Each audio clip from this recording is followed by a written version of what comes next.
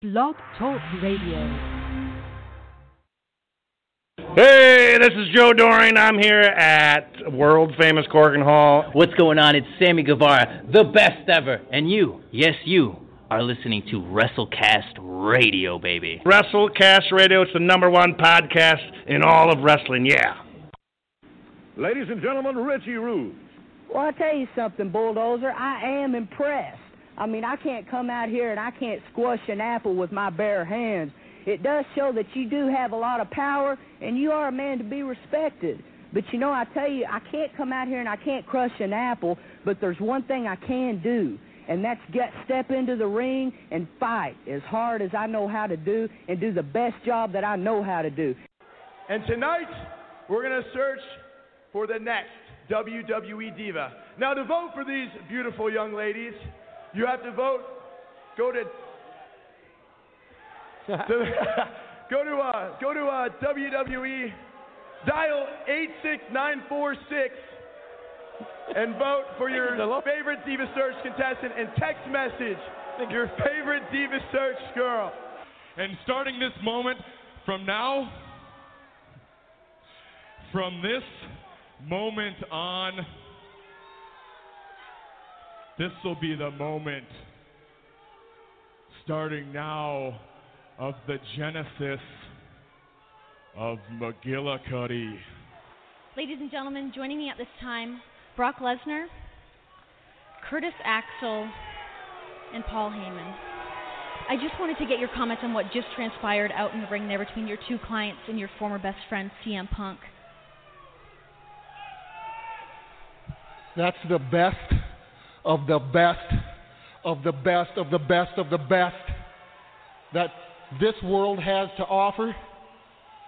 I'm the beast and the best in the world. Paul, say something stupid. You say your name is Finley and you love to fight. I say your name is Finley and you're a bastard. Wow! Can't say that. So you're the man that rules the world. They call me the Shockmaster. You've ruled the world long enough, Sid Vicious. Get ready. Come on, you want a piece of me? You want a piece of me? Come and get me. Come after me, Sid. I'm ready. Along with Davey Boy, Sting, and Dusty Rhodes, we'll see you at the Fall Brawl at the War Games. Until then,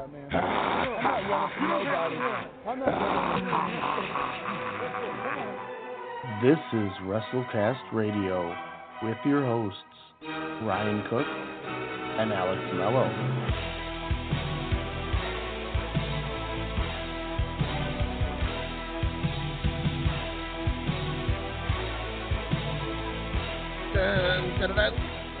Ladies and gentlemen, WrestleCast Radio episode 118 coming back at you. Been about an 8-9 day layoff.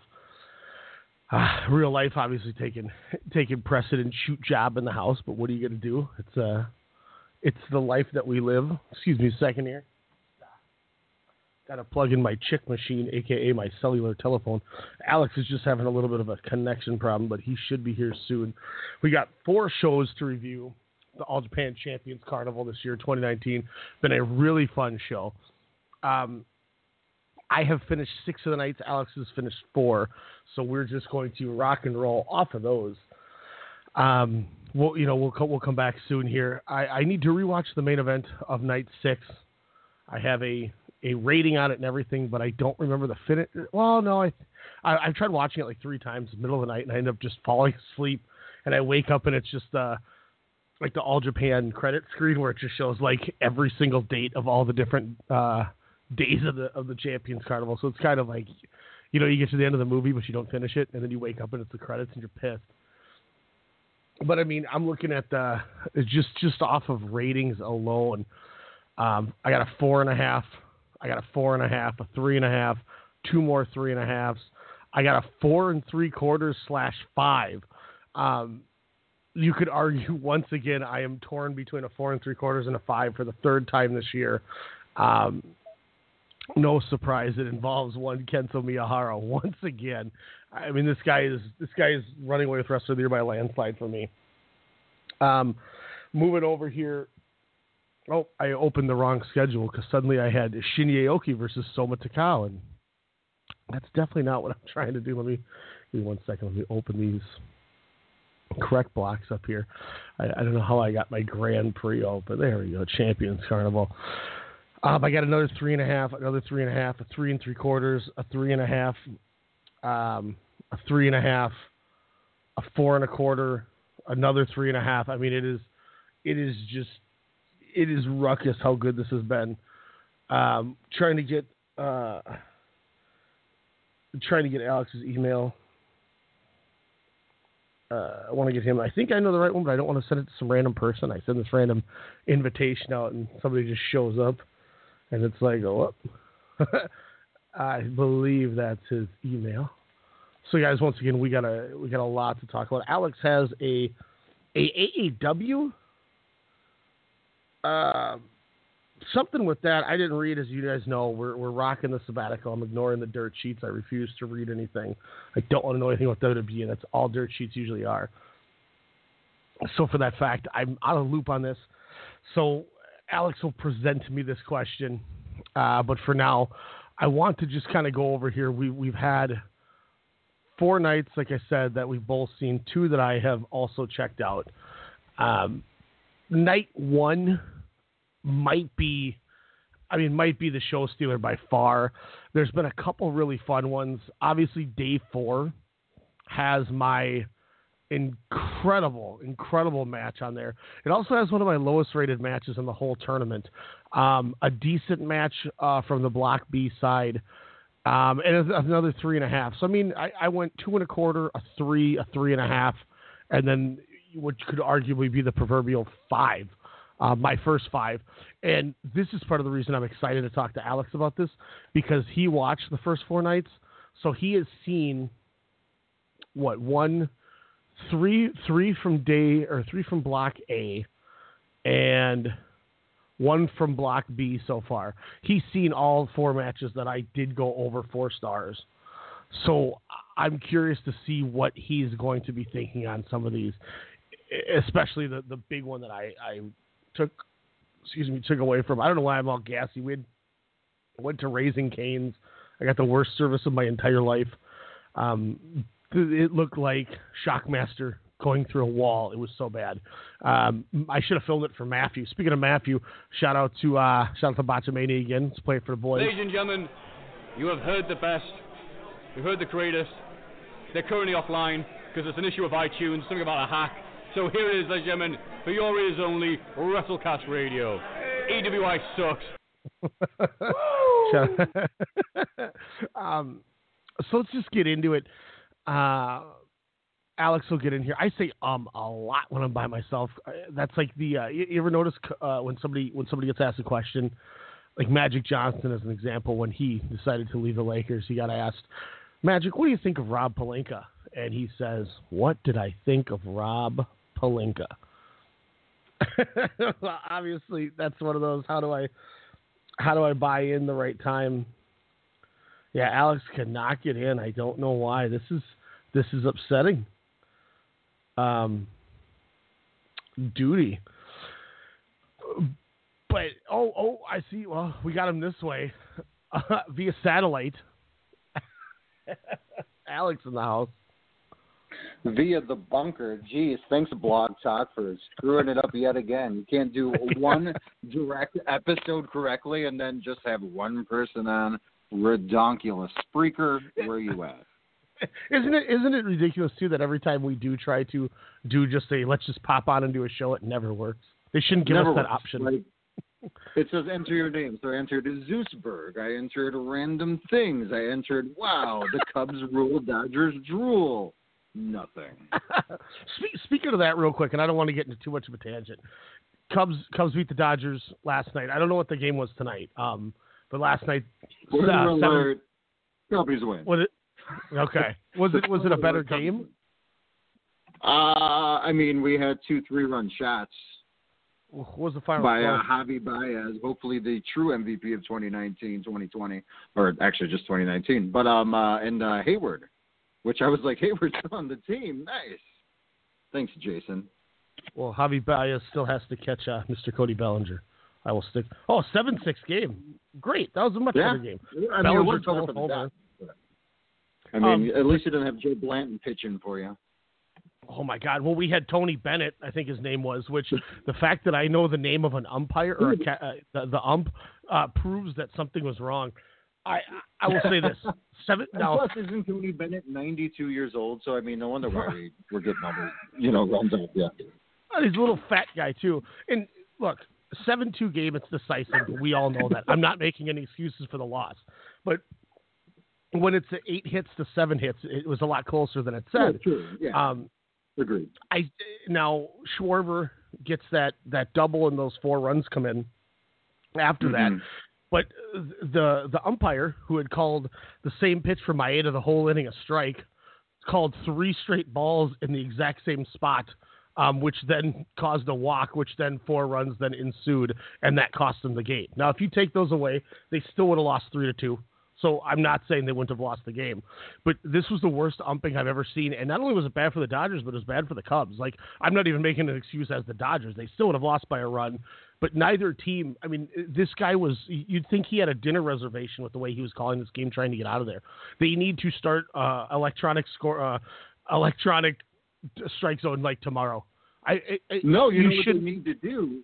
They need to get better officiating or refs, even like All Japan Pro Wrestling has. Because lady refs that they have, I just saw your tweet yesterday, but after watching the first couple of nights, I was like, this ref is amazing. She's just on point, dramatic with her her counts too. Where I'm like, okay, this is the best ref probably since Red Shoes and or Mike Chioda. I mean, little matches on the Mountain Wrestling, but this is man, You got Nikon Lee is the female referee in All Japan. She doesn't take crap from nobody. She's like a little bulldog. No. And then Kyohei. Kyohei is awesome because that guy has actually been with All Japan since 1972 when the company started and has been a ref since 74. So that dude has literally been there for that guy. Yeah, okay, that makes sense. Yeah, because then after I was like so enthralled, I think it was like night 3. I was just like, oh, man. And then, like, the main event came. I was like, wait, who's this old guy? I was like, no, bring back a lady rep. But it's good to know she has a name and she has 2 fans. Nikon Lee also did a NXT show in Largo at once. I don't know if it was a tryout or what it was. But yeah, there's pictures of it on the internet, which is pretty crazy. But you got to love when a referee comes out and when they say his name and then the crowd goes, Kyohei, and they all say his name. I'm like, all right, that's got some respect. And I want to know when he's going to get a title shot against Kento Miyahara, because one day he's going to rip his hair out when he's trying to pull him off of the ring post where Miyahara's going, yeah. Is that off? The crossface. Oh, man. Yeah, it's so tight. Right before you jumped on, I said I have a 4.5, a 4 3/4/5 stars might be my match of the year. I still don't know fully what I want to do with it. And a 4 1/4. My 4 favorite matches have all been within the first 4 nights. So which means you've seen all of my favorite matches, which makes me ecstatic. Interesting. I will say this right off the bat here, not to jump too out of line, but if we're going to go through some of this stuff pretty quick, just because of what it is, I want to bring this up first. I literally have written, I did that same tournament bracket thing like I did for like the Super Junior and all that stuff. Yep. And I have day 4, 4 3/4/5, because I don't know what I want to do with it. This might be my match of the year. Zeus defeats Kento Miyahara. Yeah. Oh, interesting. Okay. But yes, the main event. We'll get into that. We'll get into. I mean, this was my first foray into the Zeusberg world, Zeus, if you will. We'll get into it. I mean, let's just say I'm 50-50. Yeah. Look, I'll say this too, but then we'll save it. This was the best match I've ever seen Zeus have in his life, and I said that last year when he beat Miyahara. when he beat Miyahara last year for the title in like October or whatever it was, or over the summer, I said, wow, that was the greatest match I've ever seen Zeus have in his life. And then this match happened, and I'm like, the chemistry is there. Miyahara it's so good. Is Miyahara, is he winless against Zeus then? Is this kind of like a kind of their storyline, if you will, kind of between these two wrestlers with All Japan? Is Zeus just always get the upper hand, it seems, then? Well, Miyahara's beaten him on his first title runs, and then Zeus beat him for the title to finally win the title for the first time. It was when Bodyguard got injured. They weren't doing the Big Guns tag team. And then Miyahara beat Zeus back for the title. So they had Zeus win the title, a quick title switch. It was in his hometown, feel good moment. But I don't know what it is about that match. This match blew my freaking mind. I mean, my head flew off the same way as that. You haven't seen this match yet, so I can't say it. You might have seen the snap of it, but the clothesline Zeus gave Yuma Aoyagi on day 5 was the grossest thing I've ever seen in my entire life. It sounded like a gunshot, and but a as lot you of said, lariats in this tournament so far, that's for sure. Let's roll. Why don't we do nights 1 and 2, and then you can ask me that AEW question since I don't know what it is, and then we'll do 3 and 4. So we start night 1. Block B kicks us off. We're just going to go over the tournament matches, guys. Even though night 2 had a really fun 10-man tag with Jake Lee and Sam Adonis doing things, which was pretty good together. But Block B, Jake Lee was actually doing something? That's good to know. Takashi Yoshida defeats Daichi Hashimoto.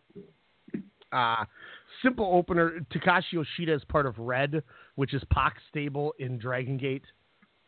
Okay. He's over for the tournament. I went 3 1/4. I thought it was a perfect, simple match with a nice little finish going on. It was a little. He had a little Great Muta Tajiri, in this, if you will. He pushes Tikan Lee. Like, whoa! I mean, he even had the blonde hair, kind of going with that new Muta look, if you will. I was like, oh man, it's like Muta's brother. He gets the small package out of it too. It wasn't anything like mind blowing, but once again, I continue to think Daichi Hashimoto right now is my most improved breakout, whatever we want to call that award right now. I think he's leading it because this is the third promotion I've seen him this year that he's had a much better showing, because he had the awesome match with Yuji Okabayashi, the one Isaiah called in last week about from Big Japan. Yeah. He had a really fun match. Might have been against Tajiri at the DDT show we saw. And then he then he's had this tournament so far. So I big fan. I think he's finally starting to figure it out. He's young, it is what it is. But any thoughts? No, I thought this was like you said, it was a nice, bigs match, especially with Yoshida, being a little, kind of a veteran, if you will. But no, I mean, it was just, a lot of chain wrestling feats of strength, which again, I kind of noticed a little in this tournament. But no, I mean, it was what it was, again, it was nice to kind of see that miss there. Again, a lot of lariats and a lot of apron maneuvers is what I would say is the theme of this tournament so far. But no, I mean, it was a fine opener. It gauged my interest and, it was getting ready to go. But it's, like you were saying, Hashimoto, we'll get into this next match here. I would say Naya Nomura probably begs to differ about, most improved or whatnot, because it seems like this is the next red hot baby face that they're trying to push hard, and he's doing pretty damn good. A lot of fire in that kid. That's a great call, Naoya Nomura, which we talked about a couple weeks ago. Had that, I mean, potentially match of the year. I got to look at all these match of the years that I've started to come up now. But his match with Miyahara was just redonkulous. Yeah. I mean, it wasn't this match, that's for sure, with Jake Lee, but, who knows? Now, I'll say this, too. What helped, lastly, on Yoshida Hashimoto, the match was 7 minutes, 52 seconds, so it was good, short, sweet, and to the point. And that's what I think I liked about it, too. But, yeah, Jake Lee, Naoya Nomura, this is a match that I said I don't think they meant to have this match night 1, because I think when they booked this out, I believe they had this booked before March 19th, which was when the Nomura Miyahara match, which was, the incredible match. As you mentioned, he's over like crazy. He's actually working the fans. He's got fire going. The Miyahara match made it all work, and he's there. And I said the winner of this match is going to win the tournament, or one of these two guys is going to win Block B. They gave it to us night one. I've seen people go in the middle. I've seen the lower spectrum. I'm one of the guys that's on the higher spectrum. Alex, I went 4 1/4 on this match. I loved this match. I don't know if it was just how simplistic it was. I think it helped that the match was about 12 minutes long, and it was just a sprint. And the other thing was, when these guys get the opportunity to have that real dramatic match, that 20-minute banger, I think they did exactly what I wanted, where they gave me just enough without giving it all away. So when they have that real win, it's good. That real match, it's going to be even better. The ground Cobra twist, he uses the Nomura lock. It looks much better than the one Yoshihashi's trying to do. That's for sure. I think me doing it would probably look better than what Yoshihashi tries to do. No, I mean, this is a fine match. My thing is just Jake Lee didn't seem inspired until kind of towards, I don't know, kind of the latter half. It was definitely faster paced than the first match of the night, with Yoshida and Hashimoto. But no, I mean, I think they were working fine. I guess I was looking, because I've seen a few Jake Lee matches prior to this. I guess I was just looking for a little bit more from him, if that makes sense. Yeah. Like you said, maybe when they get that 20-plus minute, type of match, they can kind of get his, side of the match where he can kind of get that, nice 8 minutes where he's, kind of calling the action and whatnot. But, it was just, trying to get Nomura, I would say, kind of a little bit more over, if you will, or just, kind of showcase him. And I guess Jake Lee was a good foil in that. But Jake Lee, by the way, my God, he's definitely a good prototype of a wrestler. He kind of has like a young Orton look. But my thing is, again, I don't know how old he is. Again, he looks fairly young. So, hopefully, over the years he can kind of become that big powerhouse that All Japan's looking for. And that's one of the things, too, I look at with this match. Yeah, Jake Lee's January 19th, 1989, so he just turned 30. He's the guy that, like you said, is the prototypical. He's the one that I thought they were grooming to be the next guy, to kind of go with Miyahara on the long run, which is why I think they kind of kept him separate for most part. I mean, they've had a couple, but the Nomura thing, I think, changed it. I think we saw it with Nomura beating him. He had that new finisher. And I think that's part of it, too, is the crowd was kind of calm for it because I don't think they knew that was going to be his new finisher. But it worked, but I knew he was having a new finisher. So when he locked that in and Jake Lee went screaming, I went, oh, nice. Yeah, I was like, hey, Naoya, come here a second, son. And he's like, WrestleCast. Did he try it on you? No, he did it to Isaiah, and Isaiah fainted. Nice. But, it's one of those things where Jake Lee's, I said last year there's a lot of people that talked about him being that next guy, and he's just kind of, he hasn't hit that plateau, and he's been showing more fire. He was in a multi-man against Zeus when we were at Corkin, and I thought they were shooting on each other, and I was like, holy crap, this is getting real. And nothing ever came of it, so it must have just been a work, but I thought it was a shoot. I thought they were going to kill each other. And like you said, near the end of it, he started showing more fire, started showing more, and he started getting into it. But I think part of the problem is Jake Lee has just one of those faces where he just looks like he's bored all the time, if that makes sense. Like he's tall. That makes perfect sense, because that's what takes it out for me, is because it's just like, it's not even like a tranquilo type of it's just like, all right, it's kind of like going through the motions, I guess, in a way, if you will. Where, he looks like bored Randy Orton. There's another wrestler where I kind of called him like Alex Riley Jr., kind of in this tournament, where I'm like, man, you have the look, you have the size, but, be a little bit more into it, be more proactive into this match, get a little bit more from the crowd. And, it just doesn't seem like it was there. But, I've read a few things on Jake Lee, kind of seeing, where his head is at. This seems to be an issue sometimes, where it's like, hey, we're going to give you the ball. And then, sometimes it just doesn't, pop through. So, I mean, it's interesting, but, again, hopefully it's something that he can kind of gauge within the next couple of years. Because also I saw a lot of people picking Jake Lee to win this tournament, in a lot of previews. And I don't foresee that happening, unfortunately.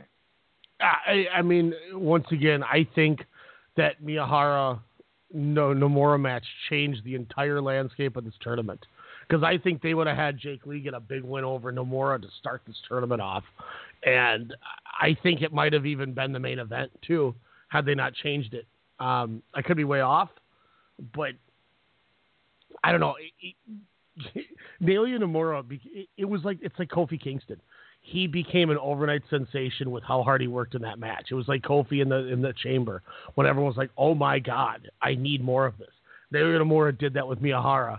And he got a victory over the perennial favorite, Jake Lee, in night one. I mean, it's telling how much that can change overnight. Unless you're Gato, things can change at any moment overnight. Speaking of Kento Miyahara, Atsushi Aoki was the replacement to Kengo Mashimo.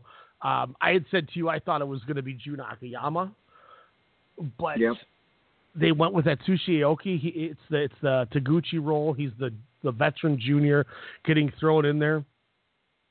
I was kind of about it. I understand it was Kento Miyahara, which definitely makes a difference. But this match was awesome. Like, this freaking rocked. I gave it. I went 4.5 on this match, Alex. This was tremendous. Aoki just going as violent as possible, throwing Miyahara into the crowd and then locking the gate so he couldn't get back in. Yeah. The story was so awesome. He gave him a superplex off of the barricade. That was ridiculous. This was definitely a match where it kind of got me into the tournament, if you will, where Aoki comes out, and I think I don't know if it was over the phone. Yeah, I think it might have been over the phone where my first sentence about the tournament was like, oh, Atsushi Aoki is my guy. At first I was like, who's this little guy? I was like, oh, it's like Dean Malenko. It's like Varsity Club. And then I was like, wait, no, it's like Dean Malenko wearing a Jeff Cobb, kind of, singlet there. And then I was like, wait, no, this guy is totally his own dude, and he just not, degaff, in a way. And I love that. This was the fire that you would want to see. Like you said, he was a last second, fill-in. But I think, he's not going to win the tournament. He's not going to win many matches, but he's going to make his opponents, and probably all Japan talent, look pretty damn good. And, Kento Miyahara is, already becoming, the guy of 2019 in professional wrestling. But, Aoki, definitely did not take it sitting down, that's for sure. Suicide dives, I mean, like you said, the stuff, in the crowd, he just did not care. The pile driver, I haven't seen a pile driver in it seems quite a long time besides, Minoru Suzuki there. But yeah, it was just pretty damn awesome, this match here. Gerard Di Trolio had a great little write-up here. A couple things that I pulled out of it. After seeing this match from Sold Out Aoki in this tournament, this match ruled because it told a very basic story. The cocky young ace versus the wily veteran, and both played their part to perfection. The thing that it said, too, that I really loved in here was Aoki even gets a couple credible near falls with the pile driver and the salt point. Crowd is chanting for Aoki at this point and jeering Miyahara. Aoki gets one cradle hope spot, then falls to the German suplex. And then this is the telling point. If these are the stories that Aoki is going to tell in this tournament, then I'm all in. And credit to one of the hottest wrestlers in the world right now to give the veteran junior heavyweight that is on his way down the card, because Atsushi Aoki dropped the junior title. He's going to start descending on the card. It is what it is. It's just how it goes. He said, give a veteran junior heavyweight that is on his way down the card so much in this match from taking Aoki's offense, selling it, and getting the crowd to boo the company's ace. So kudos once again, Miyahara, who got cheered over Tanahashi, got the crowd to turn on him, cheer the junior ace, give him some offense, put it over, and then give him a hope spot, and even have him kick out of a non-cradle German, which most people even don't kick out of his normal German. You know, he gave him that spot. Miyahara, didn't have to do any of that, and he made Aoki look fantastic. This match was awesome. I loved this match. When he kicked out of that German the first time, though, I was just like, are they really going to have the champ, kind of start 0-1? No, I had a lot of fun. It made me, again, appreciate Kento Miyahara a little bit more, but made me realize Aoki is a guy where I kind of want to look out for. I'm like, I want to see what he did 5 years ago. Even exactly. I'm like, geez, this guy is just legit. I love it. I love him. And it was the perfect. The thing I love about this tournament so far is all these finishes, and even the next match, which got mixed reviews. The finish to me was real. It was a realistic match, and that's what was great about this. Aoki kicks out of the German, so Miyahara begrudgingly goes, "Damn it!" Picks him back up, locks the arms, and then gives him another one, and it was over. That's exactly how it should be. Oh, okay, well, you got it from this one. Well, now I'm going to give you the real version. Okay, you're not getting up. Good job, though. Nice try. That's how it should be. And as we saw with the next match, as you mentioned with the sleeper hold, Suwama has gotten a few of those. But, I mean, he wrenched that in. Joe Doring taps out. It was 9-14. But it was exactly what you want this match to be. It was just a nice little hoss fight. What did I give it on this match? I went 3 1/4, same as the opener, but it was exactly what this match needed to be. He's Doring's coming down lately. He hasn't been going as ham as he usually did, but he worked hard here, and I mean, it was fun. It was awesome. The nice backdrop on Doring, the sleeper hold. Yeah, Joe Doring's definitely, I mean, he's way over. I mean, that guy, it was awesome to see. Too bad we couldn't hear, the entrance. But still, it was pretty damn cool to kind of hear the crowd, just chant Joe. It was really cool. Friend of the show there, Joe Doring. But, yeah, I mean, this was fine. It was a little sloppy. Like you said, it kind of attained that realness, the realism, if you will, where it's just two wily veterans just beating the living hell out of each other. I mean, I don't know how many lariats were in this match. I would say probably over at least the baker's dozen. I would say that's probably even the average for any match, within this tournament, or anyone over the weight of 250 pounds. But no, I mean, it is what it was. I mean, it was a fine match. It was nothing to go home about. I was kind of bummed, I'm not going to lie, that Joe Doring did not pick up the victory, as I was chanting Joe on my couch as well. A little confusing, as I stated, but hey, it was a win for Suwama. I know you're a big fan. I didn't see too much here, but then again, I felt the same way about another wrestler in the tournament. So maybe Suwama will change my mind, as the tournament progresses for us, since we're 9 shows behind. I'm trying to see we're if gonna there catch was up, guys. Day 5, I have a 3.5-star match with Suwama. And then his Day 6 match, I went 3 stars. But, I mean, to be fair, Suwama is 6 like all Japan, right? He's not like a freelancer? No, he's part of the Violent Giants with the man who main evented Shuji Ishikawa. Yeah. These guys were feuding with Yuji Okabayashi and Daisuke Sekimoto, who is incredible too. That's been the big strong BJ versus Violent Giants feud that's taken up the whole first quarter of the year.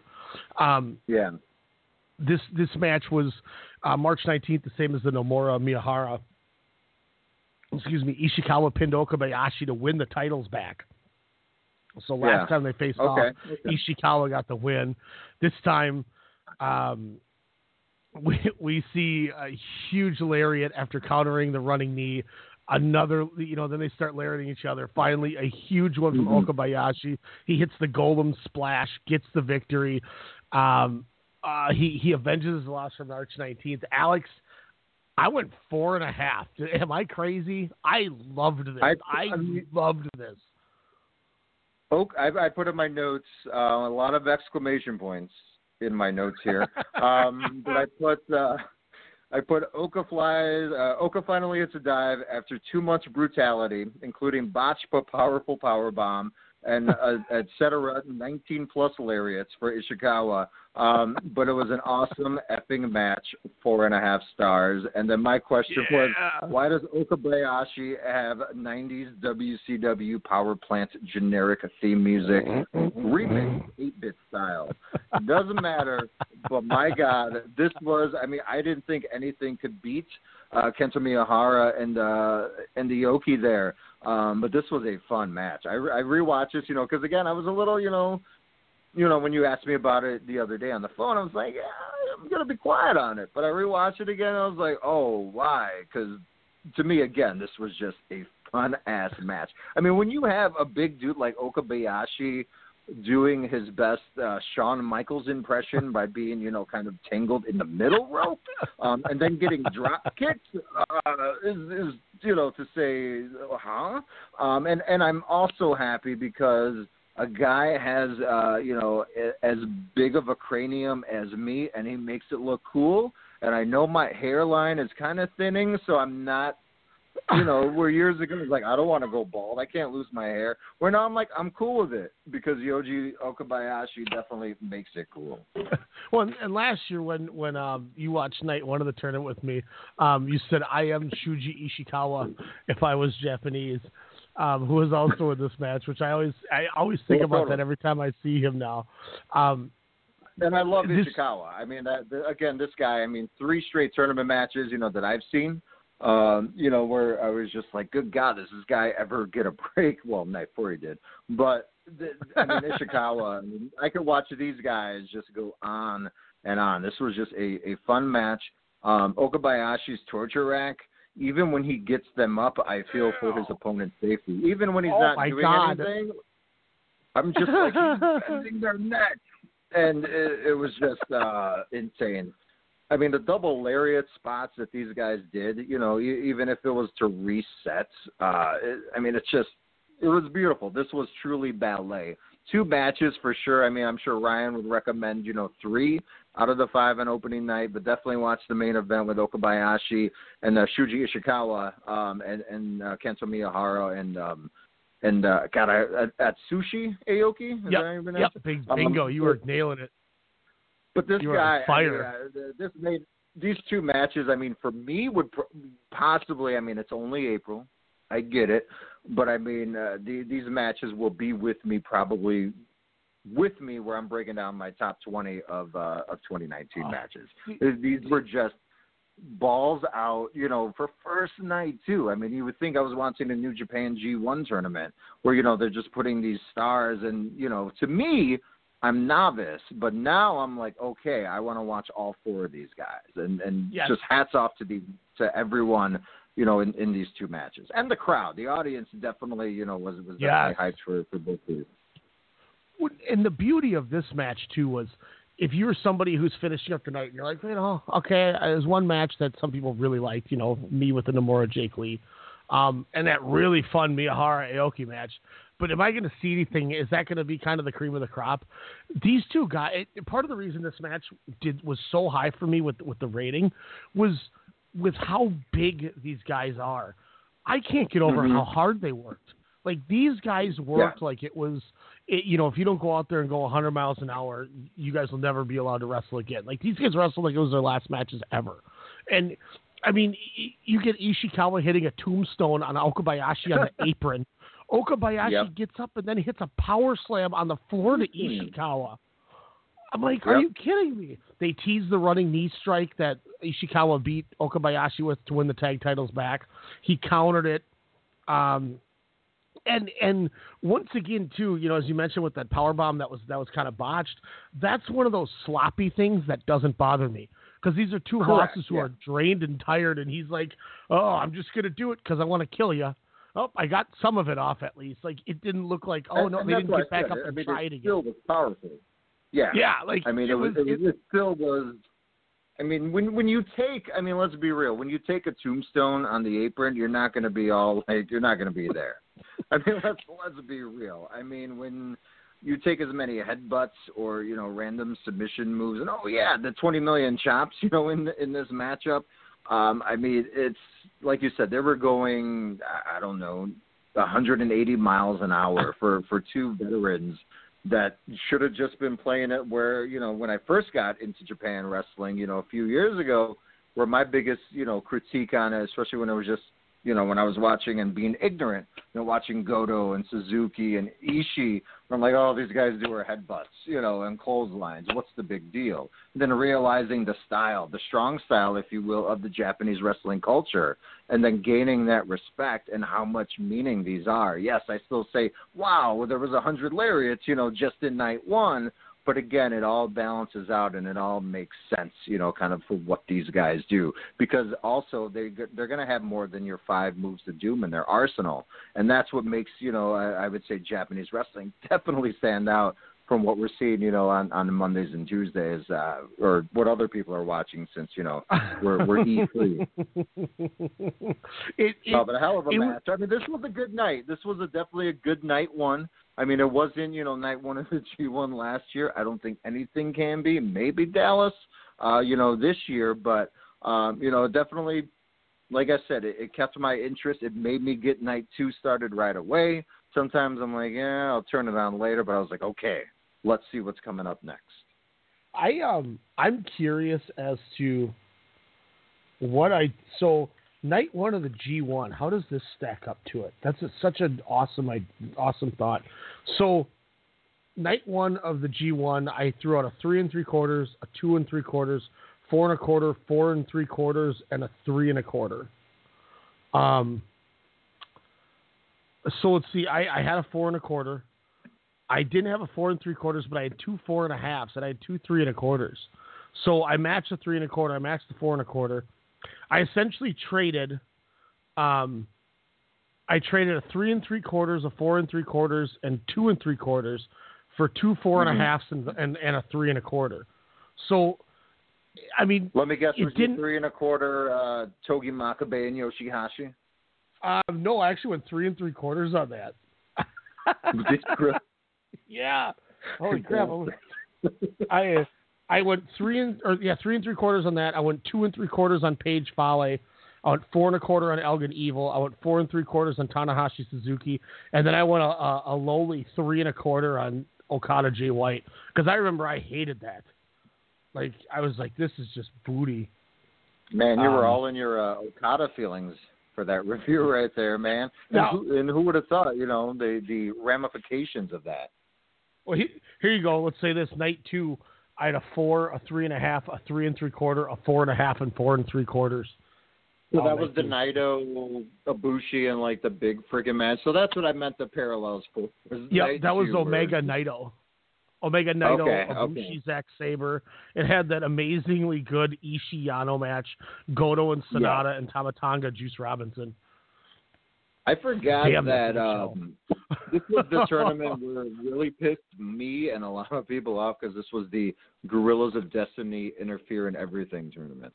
Yes, and every Jay White match, too. Yeah. Yeah. Well, any man, jerk. Jeez. I just like saying Suwama. That, yeah. Just so reminds me of one. Shawarma, which then reminds me of the Avengers, which is like 24 hours from now. Yes, I will be there. I think we have 11. We'll give our Avengers preview on a WrestleCast radio here at the end of the show. Day 2 kicks off. Daichi Hashimoto defeats Joel Redman.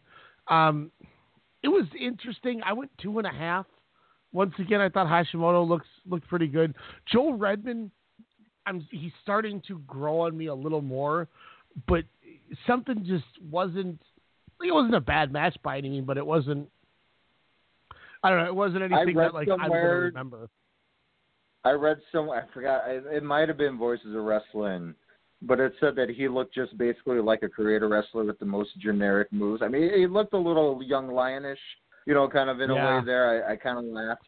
I mean, I think Redman, a.k.a. British Alex Riley, Definitely looked a little bit better, kind of in the following couple of nights here. And I don't know if this was his first time in All Japan or not. It's just kind of adapting and whatnot. But Hashimoto, I thought looked pretty damn cool. And then it also brought me back to high school because I was like, oh, we share the same hairstyle that I had when I was 14 years old, thinking it was cool to bleach my hair and then just have a giant skunk line like an asshole. But Hashimoto was definitely not that. But I was like, oh, it kind of brought back some traumatic stuff there. But I have a question, though. And gauge this next Hashimoto match and see who screams more, him or Will Ospreay. And if they ever team up, hopefully they do, or if they create a band, will the name The Banshees suffice for their team name? Ooh, that's a pretty good one. And I'll even one-up you on one. I don't remember what night it is on the tournament. It might be day 3, actually, which we'd get to. But there was one or two, at least one, matches with Jake Lee where he was doing the same thing, where he was screaming profusely. Yeah. It might have been night 3 against Hashimoto, to be honest with you. But he was, like I was. They were out screaming each other. I think that was it too. Is Joel Redmond making his debut for All Japan? They're trying something new. I don't know if you recognize do you recognize Joel Redmond from anywhere? Honestly, he seems like probably 12 wrestlers out of the NXT developmental Endor Florida Championship Wrestling back in the day. Joel Redmond, former NXT Tag Team Champion with Pac. What? He was Oliver Gray in NXT. Wow, none of those names unfortunately ring a bell. He was Pac back does, with Neville does. It was when Pac or Neville had to tag with what the hell is his name? Sterling James Keenan. That's not his name there. The announcer dude? Yeah, what Corey the hell Graves? is his name? Thank you. I don't know why I couldn't think of Corey Graves, but Mr. Oliver Carnival? Gray got hurt, and they had Corey Graves become his fill-in tag partner when they were feuding, and that was a thing. So yeah, Oliver Gray was. I mean, this is like Big E Langston days when he was there. Yeah, I was about to say, this was when I had no idea that NXT was really a thing, and I was like, oh yeah, that one guy I think I heard of is in that thing. Cool. Oh, that Tyler Black guy's their champion.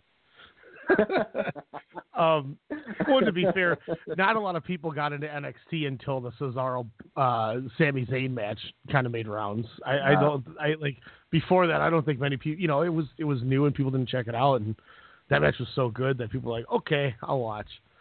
And I would say with Joel Redmond, again, he has that look. I mean, that guy is shredded. He's tall. He's doing headstands on the ropes just to get a little applause. Like, hey, guys, this is what I Nigel can do. McGuinness style. Yeah. And have you ever done that, by the way, in homage to your favorite? I know the only Nigel thing I've ever done was where you crotch the guy over the top rope and then you get on the turnbuckle and you dive and lariat them off of the rope back into the ring. I actually have a pretty disgusting photo of me doing that to somebody. I'll have to send you here at some point. Nice. But that, and also he's really good at that. And don't disparage this, but he was definitely doing the gymnasium heel trash talk. Come on, fight me. Where I was like, oh, he's gonna lose right here. Granted, it took two technical legends to seal the victory, for Hashimoto there. But hey, I mean, it definitely served the purpose. This wasn't that bad of a match, kind of thinking back on it, just to kind of see again, realizing that Redmond was just trying to get his footing in, with his first tournament match. My other, and this is my last take on it too. My other issue too is Daichi Hashimoto. Where as much as I've praised his improvement, you got to look at the first one was the match with Yoshida, and it was short. It was the first night of the tournament, so he was gearing to go. And the one before that, if you don't fight Yuji Okabayashi, ask Shuji Ishikawa how his chest feels after those chops. You will work against him, or he will murder you. Hashimoto went back to his dogging it in type way. It felt like in this match, he was just kind of there, and he didn't really do much to really make it any better. And Redmond did what he did, but I mean, Hashimoto could have done more. But yeah, no, give that match a watch if you get time. The one that was before the Takeda Kodaka match I just said you watch. And there was a point where Hashimoto's kind of just being lazy, and he's sitting on his ass, and he's kind of just selling, and he's not standing up. And you see I should call him Mr. Okabayashi, who took the nicest photo with me, by the way, him and Sakamoto. Strong BJ taking that photo with me. But he walked over to Daisuke Hashimoto, and he chopped him so hard in the chest while he was sitting down. Hashimoto began to move faster than he's ever moved in the ring. He was like, "You're just going to sit there? Okay. Wow.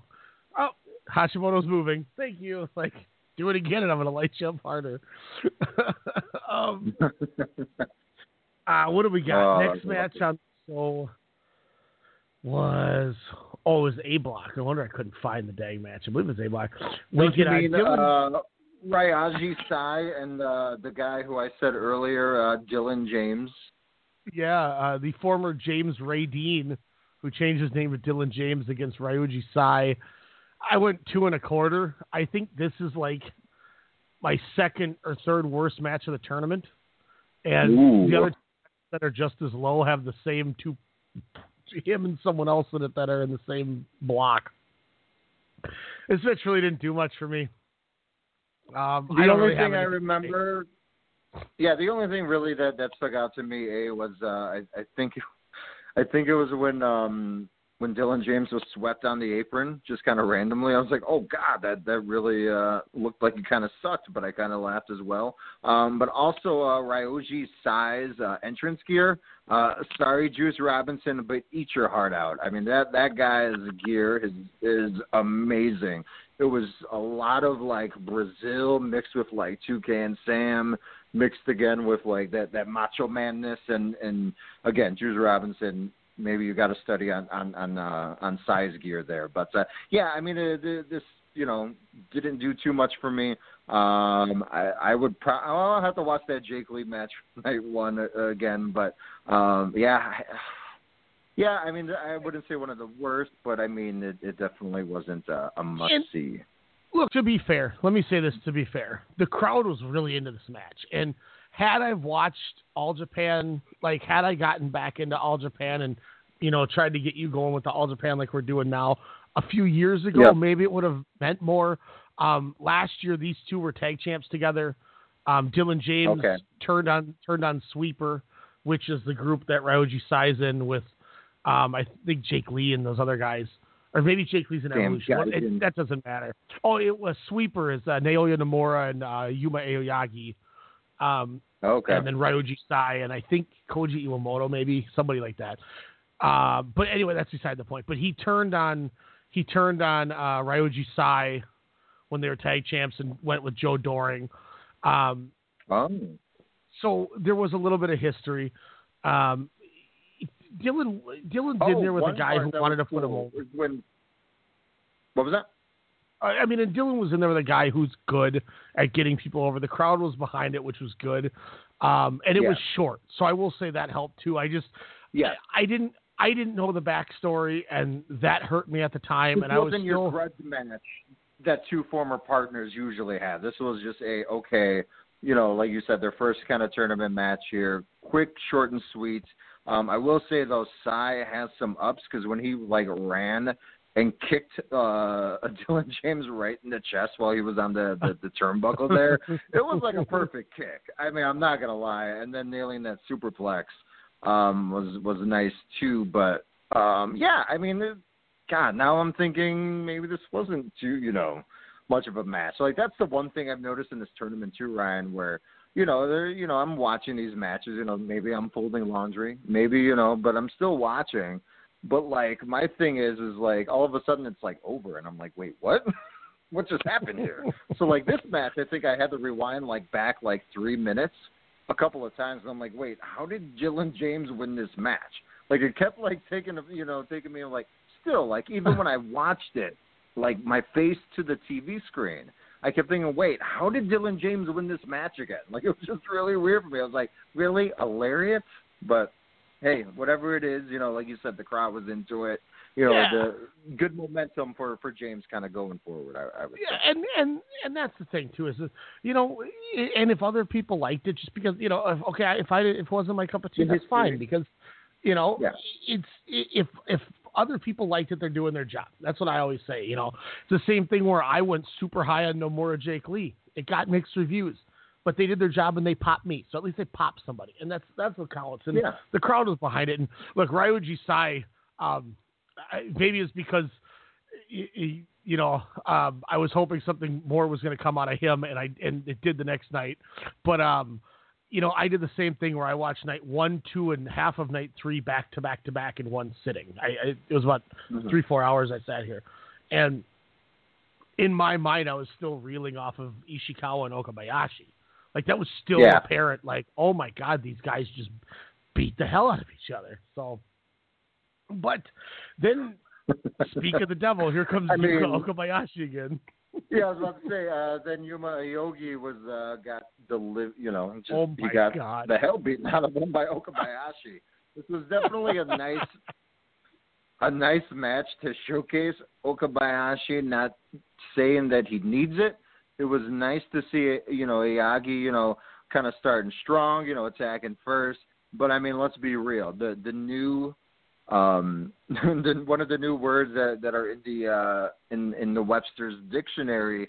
I mean, Okabayashi, he kind of shrugged the attack, early on, just because of his swollenness, essentially. The Boston Crab that he applied to him. Oh my God.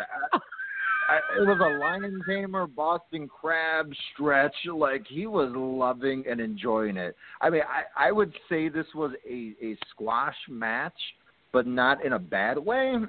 Again, this was just emphasizing, okay, Okabayashi's the dude.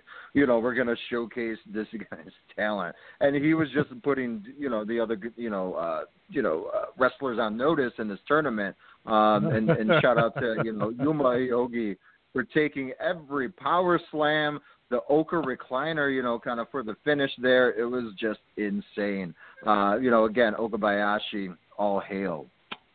Here's a cool quote from Paul Volsch. He says, and I just lost it. He says Yuji Okabayashi has one of the best looking offenses in wrestling, and dismantled Aogi here with ease. Yeah, it was like the old WWE games where you can just practice move sets with random wrestlers, and the dummy wrestler or your opponent just doesn't move at all, so you can just practice all your moves. It was like this was that match. It was like you're playing all right, I'm going to see how I can do the Oka recliner, if it's a signature or a finisher, or this is how I'm going to do a running power slam. It was just pretty much this match. And again, shout out to Aogi for taking all that swollenness in stride. And they did the best possible story for the fact that they had Yuma Aoyagi charge him and just try to overwhelm him and just dominate early to try to catch him off guard and get a sneak victory. And then Okabayashi was like, all right, I've had enough of this shit. And I mean, Aoyagi, great at selling. Like you said, he took all the moves. He took it well. He did a great job. And I mean, Yuji Okabayashi is just like, he's starting to knock at the door going, when are y'all assholes going to kind of put me in these awards? Because I've had a solid year, too. Let's not forget, I'm Daisuke Sekimoto's partner here. So I'm part of this, too. Let's not forget. How is that a team? It's insane to me why that team, I mean, honestly, they should be the Young Bucks of the big man tag division. Hey, I'll say this. Nobody's going to that tag team. Holy watch shit. Stuff with watch it. They had 2 matches this year with the Violent Giants. It was Daisuke Sekimoto and Yuji Okabayashi against Shuji Ishikawa and Suwama. One of them, me and Isaiah saw live January 3rd, and then the rematch is from March 19th. But, I mean, if you want to see 2, think of those 4 wrestlers. Are you in the background oh, my God? Is that one of the matches? The first night, you can see when there was a spot where Sekimoto was just clubbing Suwama in the back while Okabayashi chopped him in the front. And you could see in the corner, me and Isaiah are like, our arms are on our heads going like we're watching somebody get murdered. We're both doing the, oh my God. It was like we saw a car crash and we didn't know how to react to it. To which then you just see Ishikawa come in the ring, and it's nothing pretty. He just charges all three men, including his partner, with his arms out and knocks everyone over. Just nothing pretty, nothing. It was just brutal. I mean, oh God, yeah. Check those tag matches out. Also, but Okabayashi, about man. Suwama, he's a 6-time Triple Crown heavyweight champion. Yes, Holy yes, he's been there for a while. You know who's the most all time in holding of their heavyweight championship? Like, who has the most reigns? Do you know by chance, Ryan? Oh, it's not Kawada, is it? Oh no, sorry, I didn't mean to emphasize as a like I knew the answer. I was just seeing if you knew who had the most. I didn't realize by my cadence. No, no. Here, I'm Wikipediaing it right now. I'm on the wiki page. That's what Let's see. Reigns. Misawa has had 5 combined reigns. Miyahara's had 4. Kawada had 5. So Suwama's had the most at 6. Yep. Suwama 6. Kawada has had 5. And then Misawa's also had 5. Respect. Shout out to Terry Gordy, Bam Bam with 2. Yeah. Muda had 3. Minoru Suzuki had 2. Stan Hansen, the original Lariats, 4. That's Minoru Suzuki. What? Really? Interesting. Yeah, I told you, back in the day, All Japan, Satoshi Kojima had the title a few times. Miyahara has 4 title reigns, 808 combined days. He's now tied, as of today, Suwama for the second longest combined reigns. And second reigns at 30 years old. Holy shnikes, that's crazy. 12 successful defenses, 2 passes Kawada's 11 total defenses. Still has a way to go, though. Misawa, 1,800 days, essentially, 1,799, 21 defenses. Yeah. But, I mean, dude, Misawa and Kawada back in the day, I mean, you want to watch some great wrestling. Junichiro Tenro, you could throw him in there. Kenta Kobashi has 3 reigns. Kensuke Sasaki has 1. Vader's got a couple. Dude, I mean, like I said, All Japan used to be such a good company. Akabono, tight. That guy made a WrestleMania appearance. I mean, yeah. So, I mean, Shinya Hashimoto had 1. Go Shiozaki. He's got a title. It's just cool. Shinya Hashimoto held both company titles. So did Vader. It's interesting to see that they both in All Japan. So Muda was 1 too. Tenru was 1. So a lot of fun with it, but. So like I said, just wait. Suwama will do things. Wait till you get to see Suwama Nomura or Suwama in there with somebody like that. Even Jake Lee, I think he'll be okay with. Daichi Hashimoto will be a fun one too. So you'll get to see some Suwama, but you got to figure after seeing he's had 6 title reigns. I mean he's getting up there a little bit. I mean Suwama's 42. Mm-hmm. He's a long career. I mean he started 2004. So, it is what it is, but you'll get some good stuff. And like I said, check out those tag title matches from this year. Look, everybody laughs when I say Strong BJ as a tag name, but I want you to go laugh at Daisuke Sekimoto and Yuji Okabayashi about their tag name. Oh, you're Strong Blow. Excuse me, who are you talking to? I was one of those. I mean, so what's your favorite Strong BJ story, by the way? One time I was at a campground. And that happened at like 4 a.m, and then it was hawked onto the tent next to us. Wait, those 2 guys just randomly came out at you at 4 a.m? That's awesome. And then they took a picture with me at Cork and all. Like,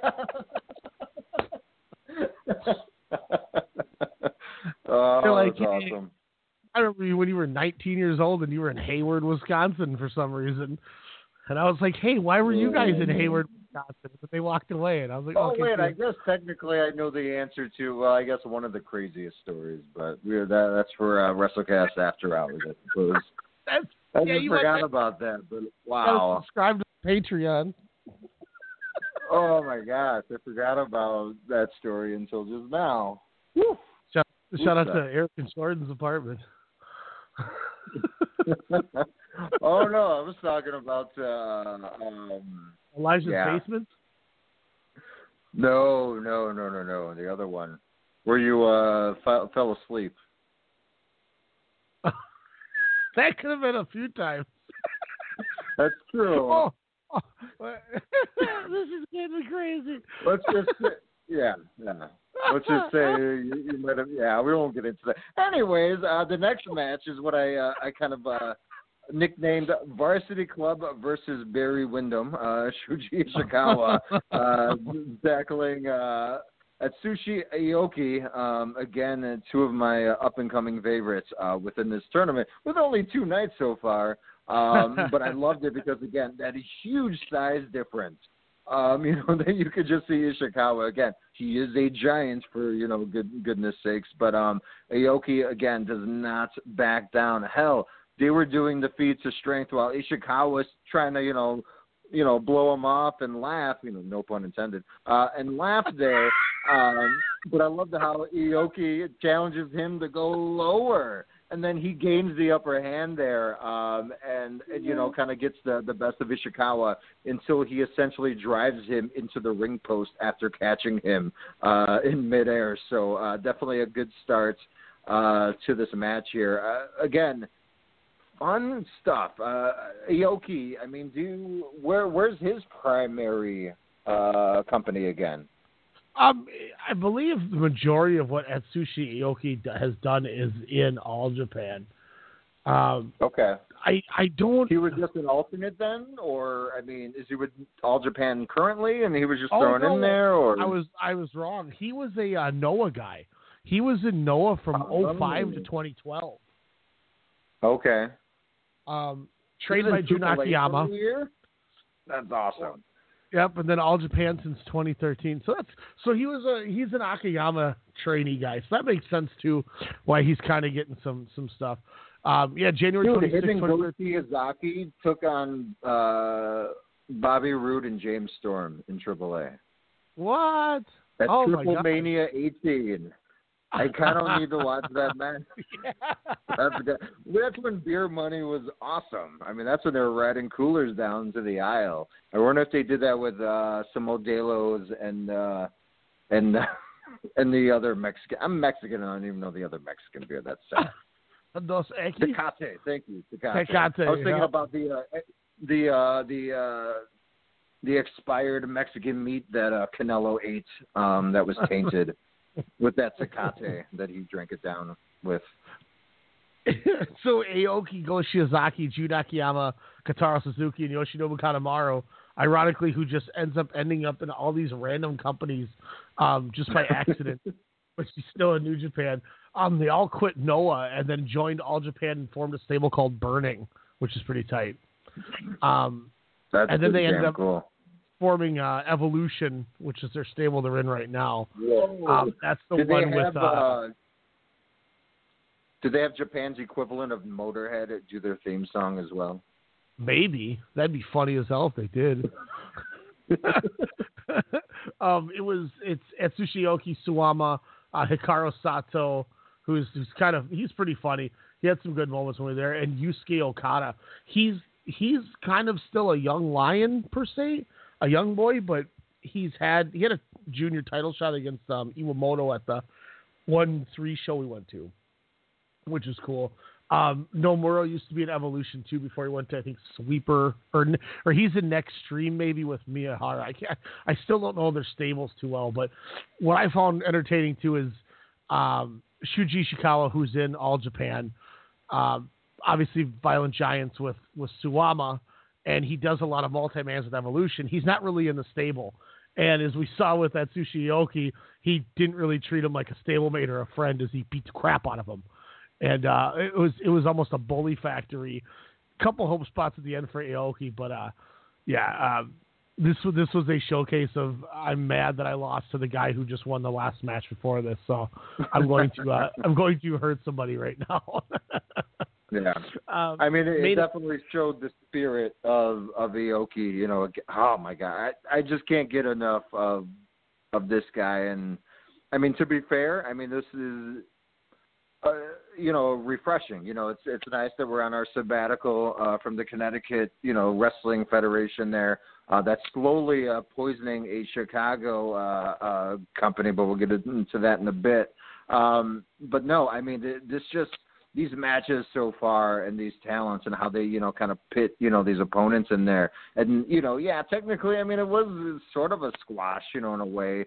You know, kind of like we talked about with the last match with Okabayashi, but with Aoki, you know, of course, getting a little bit more offense. But like you said, just pissed off that he lost, you know, night one, so he's just kind of getting his W there. But man, fun match. Well, and I love the fact that because of the size on some of these matches, we're kind of getting little mini squashes still in this tournament to get people over. They're treating this tournament as a way to get more people over. And what a better way to do it. You know, this year, Takashi Yoshida, obviously, you know, he was the replacement for Shingo. Since Shingo came in as one of the Dragon Gate people last year. He used to be Cyber Kong, for those that don't know who he is. Like I said, he's in red with Pac. But Naoya Nomura comes in, main events this show. I went 3 3/4. I thought this was a really good match. This is one of the best matches that Cyber Kong or Takashi Yoshida's had in a long time for me. Nomura shows that he is on the right track. He gets a nice comeback. It's showing the continued push and thoughts of what Naoya Nomura could be to this company. I mean, this did everything I wanted it to. It could have been. They even gave him the Cena finish.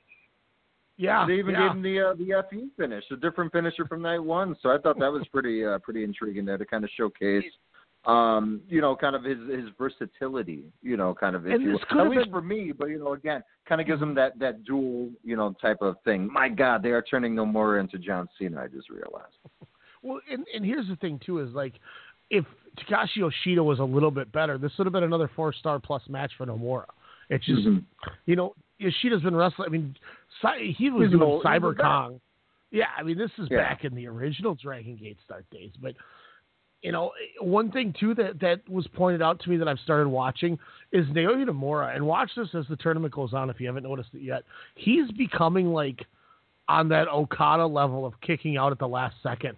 Not staring at the ref while he's doing it type thing. Like there's a couple times where I did I did in the Miyahara match where Nomura's figuring this out. And once again, I think that match turned his light bulb on March 19th with Miyahara, which continues to make that match even higher on my list because of that. But because you could fun see match. the progression that he's had, you know, from that match, whether it's the guys in the back, you know, the media, you know, the fans just, you know, kind of being more behind him. It's definitely given him that confidence because, I mean, like I said, you know, he's definitely the way that they're booking him and showcasing him, even coming to the ring and telling him, hey, get the crowd more involved. I mean, they see money in this guy. And like you said, it all, you know, probably thanks to Kento Miyahara, you know, with that match last month. And, you know, it was another thing, too, is I think what's really drawing me in with the Nomura train is you almost could consider him a young boy. I mean, he didn't make his debut until March 30th of 2014. You know, I mean, this guy's been barely wrestling 5 years. He's 25 years old. He said he wasn't introduced to wrestling until 2013. He was the first Jun Akiyama trainee in All Japan. And here's where I'll connect some light guys for you. As we mentioned, Atsushi Aoki was trained by Jun Akiyama in Pro Wrestling Noah. When Akiyama bought All Japan from Great Muta in 2014 or 2013 or whenever it was, and Akiyama came over with all these guys. Nomura was the first trainee, which then he had the guy he brought with him from Noah, Atsushi Aoki, your guy, was the man who then trained Naoya Nomura. Whoa, I totally can see that, man. You just blew my mind. And it's funny that you're saying that because one of my favorite commercials, and I've never been a huge fan of those the nicotine commercials, and they're like, hey, smoking is bad, which it is. But the ones with the puppets where they're like, hey, vaping doesn't do anything, and then it's like bleeping, and then it's like mind explodes. That was just on my TV while you were just breaking down the 6 degrees of Aoki there, or I guess of Nomura. But yeah, I mean that's bonkers. But again, it makes sense. And you know what's crazy is, do they go on excursion within this company like New Japan does as well? Is that kind of like a Japanese set so they can kind of get their current territory, if you will, or? I think back in the day a lot, like Noah had the partnership with Impact, and Noah used to do things with ROH, which is why guys like Kenta and Kenta Kobashi and guys like that one, Naomi Marufuji, Go Shiozaki, Takashi Morishima was Ring of Honor champion for a while. I don't believe that All Japan has any kind of affiliation with anyone right now. So I don't believe they are doing any kind of excursions with any of their guys, because they still have all their young lions, or what, I don't even know what they call their guys. I'll just say young boys. I always say young lions, but instead of just all black, they come out in like brown knee pads and trunks, or blue knee pads and trunks, or red knee pads and trunks. And basically the red one will stand in the red corner and the blue guy will be in the blue corner. And they just kind of look like the turnbuckles. And, it's the basic. It's just not all black like New Japan. Yeah. You know what I noticed too? They're I don't know if they're utilizing one of the Young Lions movesets, but Nomura, kind of hits a dive. But I also seen like Ishikawa going for a dive, Okabayashi going for a dive. I'm pretty sure. I'll pose this question to you: does 46% of this roster just do a dive from the top rope? Well, I think the best part too is Ishikawa, as somebody who does any kind of a dive, it's just like, I'm going to climb up here and fall on you. Yeah, because it's super effective. It's I'm glad you mentioned that, because it makes me even put over Yuji Okabayashi even more now. It's like Walter. Oh, you're not going to quit from my beating? I'm just going to jump and splash you as hard as I can. And that when Yuji Okabayashi does the Golem splash, it looks like he kills them. Like he's just like, all right. Yeah. All right, well, then take this, and I'm just going to just jump on you, and we'll see what happens. I just typed in to see if Okabayashi ever wrestled Walter, which that would be amazing. But for some reason, when I put it in my Google search, it then jumped up to Walter Kobayashi. I was like, whoa, that's like a real person's name. So if you merge those two wrestlers, which, again, I want to see that match, just Walter Kobayashi. There we go. Perfect. Game over. Real quick, I think actually I was going to have you pose that question. But before we do that, because I don't think it's going to take a ton, why don't we run through day 3 real quick? This is probably the worst night of the tournament. I don't know what your thoughts are, but it definitely felt like a chore, unfortunately, especially when Yoshitatsu is your main event, and especially when, we'll get into it in a bit, because good God. Let's start with the opening match. Zeus defeats Gianni Valletta. I'm going to have a mixed bag on this. This is my worst match of the tournament. I went 2 stars on it. The only reason I gave it 2 is because as Gianni Valletta is, I mean, he is what he is. He's just call him Elias Harper, like I put in my notes. Come on. But I love watching like Zeus's just like his explosiveness. Like I think Zeus is somebody he's the big Scott Steiner type guy, but when he has his moments and time to shine, he looks good. And look, they made him look like a badass. He took some offense from it, but it was a short match, and he beat him in like 4 minutes. I mean, it wasn't long, which also made it. And what this match reminded me of? It was like watching an old WWF match or NWA, whatever you want to say. It was like watching like Zandig taking on the Barbarian is what this match kind of was like. It was like on an old Coliseum video, just two big dudes. There's a chain randomly involved, and, you know, there's just going to be a lot of big boots and a lot of lariats and a sloppy limp jackhammer, you know, as I kind of put here. But as I put, you know, is he Goldberg? The same moveset, essentially, sans the spear. But my first showing of Zeus was just man. You know, and you know, Valletta, to his credit, I will say, you know, he was engaging as a character. Because he just wasn't, you know, kind of like how Redmond was to me in that, you know, night two. I'm like, oh, man, you got to show a little bit instead of just, you know, kind of flexing on the turnbuckle there. I mean, at least he was kind of going for it, where Zeus was just kind of, you know, there. I hate to say it, you know, but didn't do anything to really – again, it reminded me of a Nitro match where he was taking on, like, Hugh Morris. And it's like, all right, it's over in, you know, a couple of minutes, you know. It just seemed like a very power planty type of match. But I will say, though, Zeus comes out hard AF with that entrance. It's like reggaeton. Yeah, I mean, it's like reggaeton mixed with, like, Gorillas of Destiny. I was getting down, I'm not going to lie.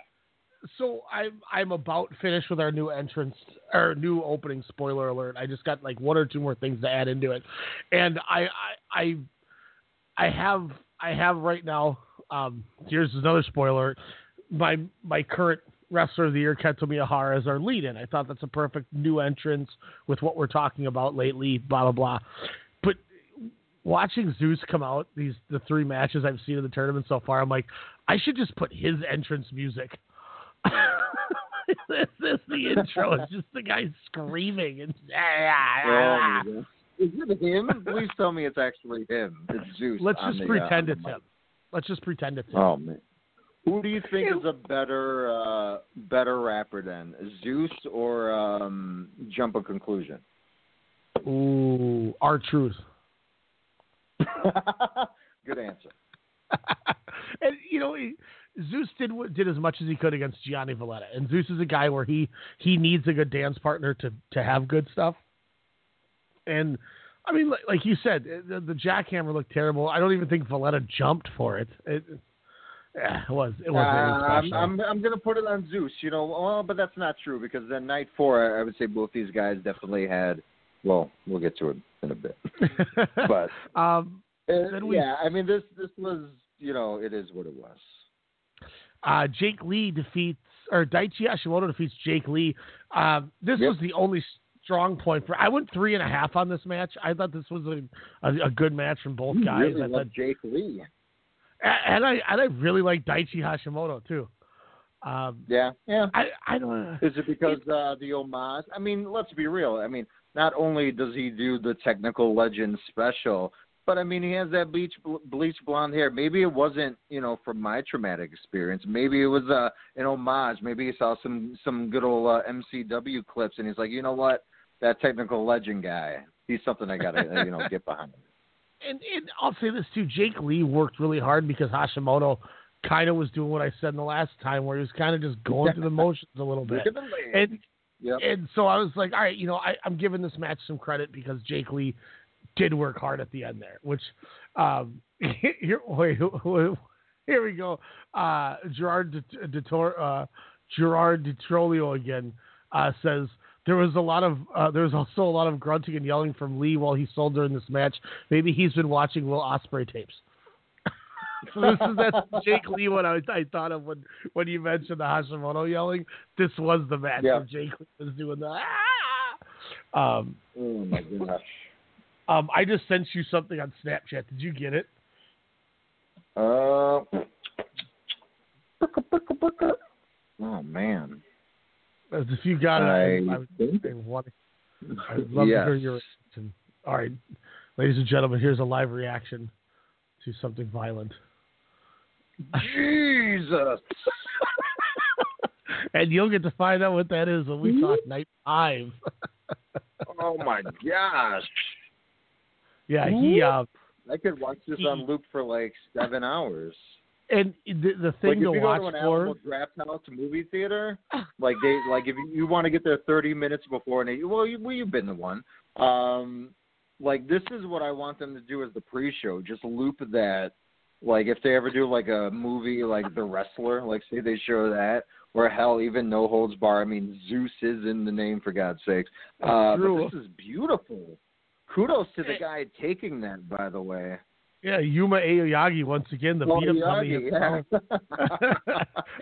The thing I'll say too, when you watch Night 5 and you see that match, because that's what that's from, it sounds like a Lucha Underground gunshot, on a super kick. Well, he hits him so hard. There's no point on that where I can see Zeus slapping his leg or Aoyagi slapping his leg to make the sound for him. That was just straight chest. He hit him so hard. I was like, good God, man. He's still jacked. Now, if that same spot was in a ring from Connecticut, do you think they would have emphasized it with any sound effects, a la all the wrestlers they're doing now? Jamie Noble would Black's entrance. Jamie Noble would run out in the middle of the match and go, "No neck moves." And they go, "Oh, okay, sorry." That's Jamie Noble. Did I ever tell you that when Brian Klecker's buddy or brother Mikey had did a tryout at a Target Center before bragging rights, and he was in there with some dude, and he had the guy hit him with some gross German, and he bumped on his neck and did the flip to his stomach, and Jamie Noble goes, "Hey, no neck moves," while they're wrestling. So are there just is it just scouts all around the ring just standing and watching them? Yeah, and then all the trainees are out there too, and they'll get called into the ring, you and you. Man, go I'd in be there. Starstruck AF. No neck moves. There's Midian. And then he went into catering and got his food and said it was in a lunchroom where he didn't know where to sit down on his first day of school. And then all of a sudden he hears from his side, "You can sit right here. It's totally fine." As Loki's sitting there, and he's like, "Oh, okay." He ate with Loki. Whoa. Before the Loki Dolph Ziggler match. You can run sit over right as many here. kids as he wants. But yeah, so like I said, it was what it was. Now here's a question for you once again as we talk Jake Lee. Is this a case where he's now 0-2 to start the tournament? Is he truly fallen from grace and Nomura took that spot? Or are they going to give Jake Lee the giant comeback where it's down to the last night? That's the win. If he doesn't win, Nomura gets it up. I mean, I'm not sure how nights 5 and 6 kind of play out, but I mean, really, the crowd was not really into this match whatsoever, into either wrestler. It seemed like, and I get the respect factor where they're usually not, noisy throughout, but even on some aspects where I'm like, oh, that was cool, or even the STFU, kind of applying. Yes, I mean, granted, maybe with Lee screams. Or wails, maybe I couldn't hear the audience, but I don't know. It just seems like something's a little off. I mean, that could always be a thing too, where they kind of give him, where he runs the table, later on in the carnival. I mean, I guess it all depends. I mean, like you said, I think they might have just swapped it, It's like the Kenny Omega and Jay White scenario, kind of, if you will, where, the momentum switched, so, they called the audible, where the WWE wouldn't do that, which would have made sense for this year's WrestleMania, with a few key matches where, maybe they say, okay, Nomura's the guy, this is what we need to do, and then, kind of like night 1, where we see them, hey, Jake Lee, come September, that was my spot. This was supposed to be my carnival, my year. And then that could build to that, progression of matches, or at least, get that 20, 25-minute type match where, Jake Lee kind of develops that character, that bitterness, kind of from this tournament. So, maybe that's the way that they're looking, now. But, yeah, I mean, it's definitely always an option for him, but I think there's just, I would put 4 or 5 other wrestlers kind of ahead of him to possibly win this tournament, more so than Jake Lee. Yep, agreed.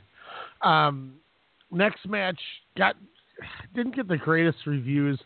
I gave it a flat 3 because I thought they were working hard, but it just, you know what? I'm gonna go. Tired. Yeah, I'm gonna go 2.5. I'm changing it to actually 2.5. I don't want to go the full 3. Like, I mean, they tried hard. Yeah. They went a full 30-minute draw. Yeah. I mean, they were moving. Perplexed me. Yeah, and it makes me think that they did this so that way Ishikawa now is going to lose the A block by 1 point, or he's going to win it by 1 point. So this immediately puts Ishikawa into the running for me to either win or lose it the last night. And look, I give him credit for having the balls to go a Broadway, the middle, not even the main event of the third night of the tournament. And it's not an easy thing to do. And, honestly, I walked out of the room maybe 3 times, and each time I came back, like just to grab a drink or whatever. And each time I came back, I'd be like, holy balls, this match is still on. Like, I was just a little, like, kind of confused. I sat down, and then what seemed like maybe 25 minutes, was maybe only 3 minutes where I'm like, oh, God. But again, it just, it just seemed like, I love the finish, where he literally kicks out, with a second, of the match to, conclude there. So, I mean, that's something I haven't seen in a while. Especially in any tournament, in any organization. But like I said, I'm giving it where Ishikawa, this was his 3rd tournament match, kind of, going strong there. So in a row, and obviously he's not the only one, but I'll give it to the Grizzly vet. Sai, he gained momentum kind of throughout, especially in the latter half there. But I mean, that's all this match was, though. It just seemed like, all right, one's going to regain the momentum here. All right, let's have a reset. Double lariat. All right, here we go. Here's the kick out. Both men are down. Let's reset. So, I mean, I could have seen this maybe with Ishikawa Okabayashi. Obviously if that match was, transitioning, that would have been maybe a better call. But, I mean, obviously not. But, I mean, it is what it was. I don't know why you would give Sai, points. I don't know, again, his history with the company, if he's a big, name, if he's, a former title holder or not. But to me, then I say give Ishikawa the points. But like you said, maybe this is the way how he wins or loses by 1. So, hey, masterful storytelling, in that route. But, yeah, it just, to me, this match literally dragged and dragged, and then we get the main event. Yeah, I went 2 1/4 on this main event. Joe Doring looked like he didn't give a damn if he was wrestling, which pisses me off because this could have been so much better. Yeah, and maybe it was cool. I'm jobbing again to our company's Yoshihashi here. I mean, he did like 48 elbows. Well, hey, man, everyone's doing a lariat or a dive. So, I mean, at least he's doing something a little different. He barely bumped on the code breaker. I mean, Yoshitatsu tried. I mean, he had a little fire to him, but yeah, I mean, look, if you had 2 worse wrestlers in there, this would have been a 1.5 stars tops. But the fact that at least it was guys that, as slow and as boring as it was, they looked crisp and clean with what they did. So that's why I went 2 1/4 being generous. But it was not good. It was not good at all. Yeah, night 3 was a little of because kind of like you, I kind of watched 2, 3, and 4 back to back to back, but rewatched the Okabayashi Ishikawa match before I started night 2 again, or before I started night 2. And, kind of still having that taste in my mouth, and again, having a pretty damn good night 2, night 3 was just like, oh my gosh, it was like just hard to watch. It was like, it was a night 7 last year of the G1 where it was just like, what the hell did we just see? It was like, I was literally going through my book. But I was like, which block A night was the one that was just ass? That's what I'm doing right now. But I mean, it is what it was. I mean, hey, they all can't be 5 stars, but no, it is what it was. Night 4. Speaking of 5 stars, they definitely started the night, or I should say the tournament blocks with a 5-star match.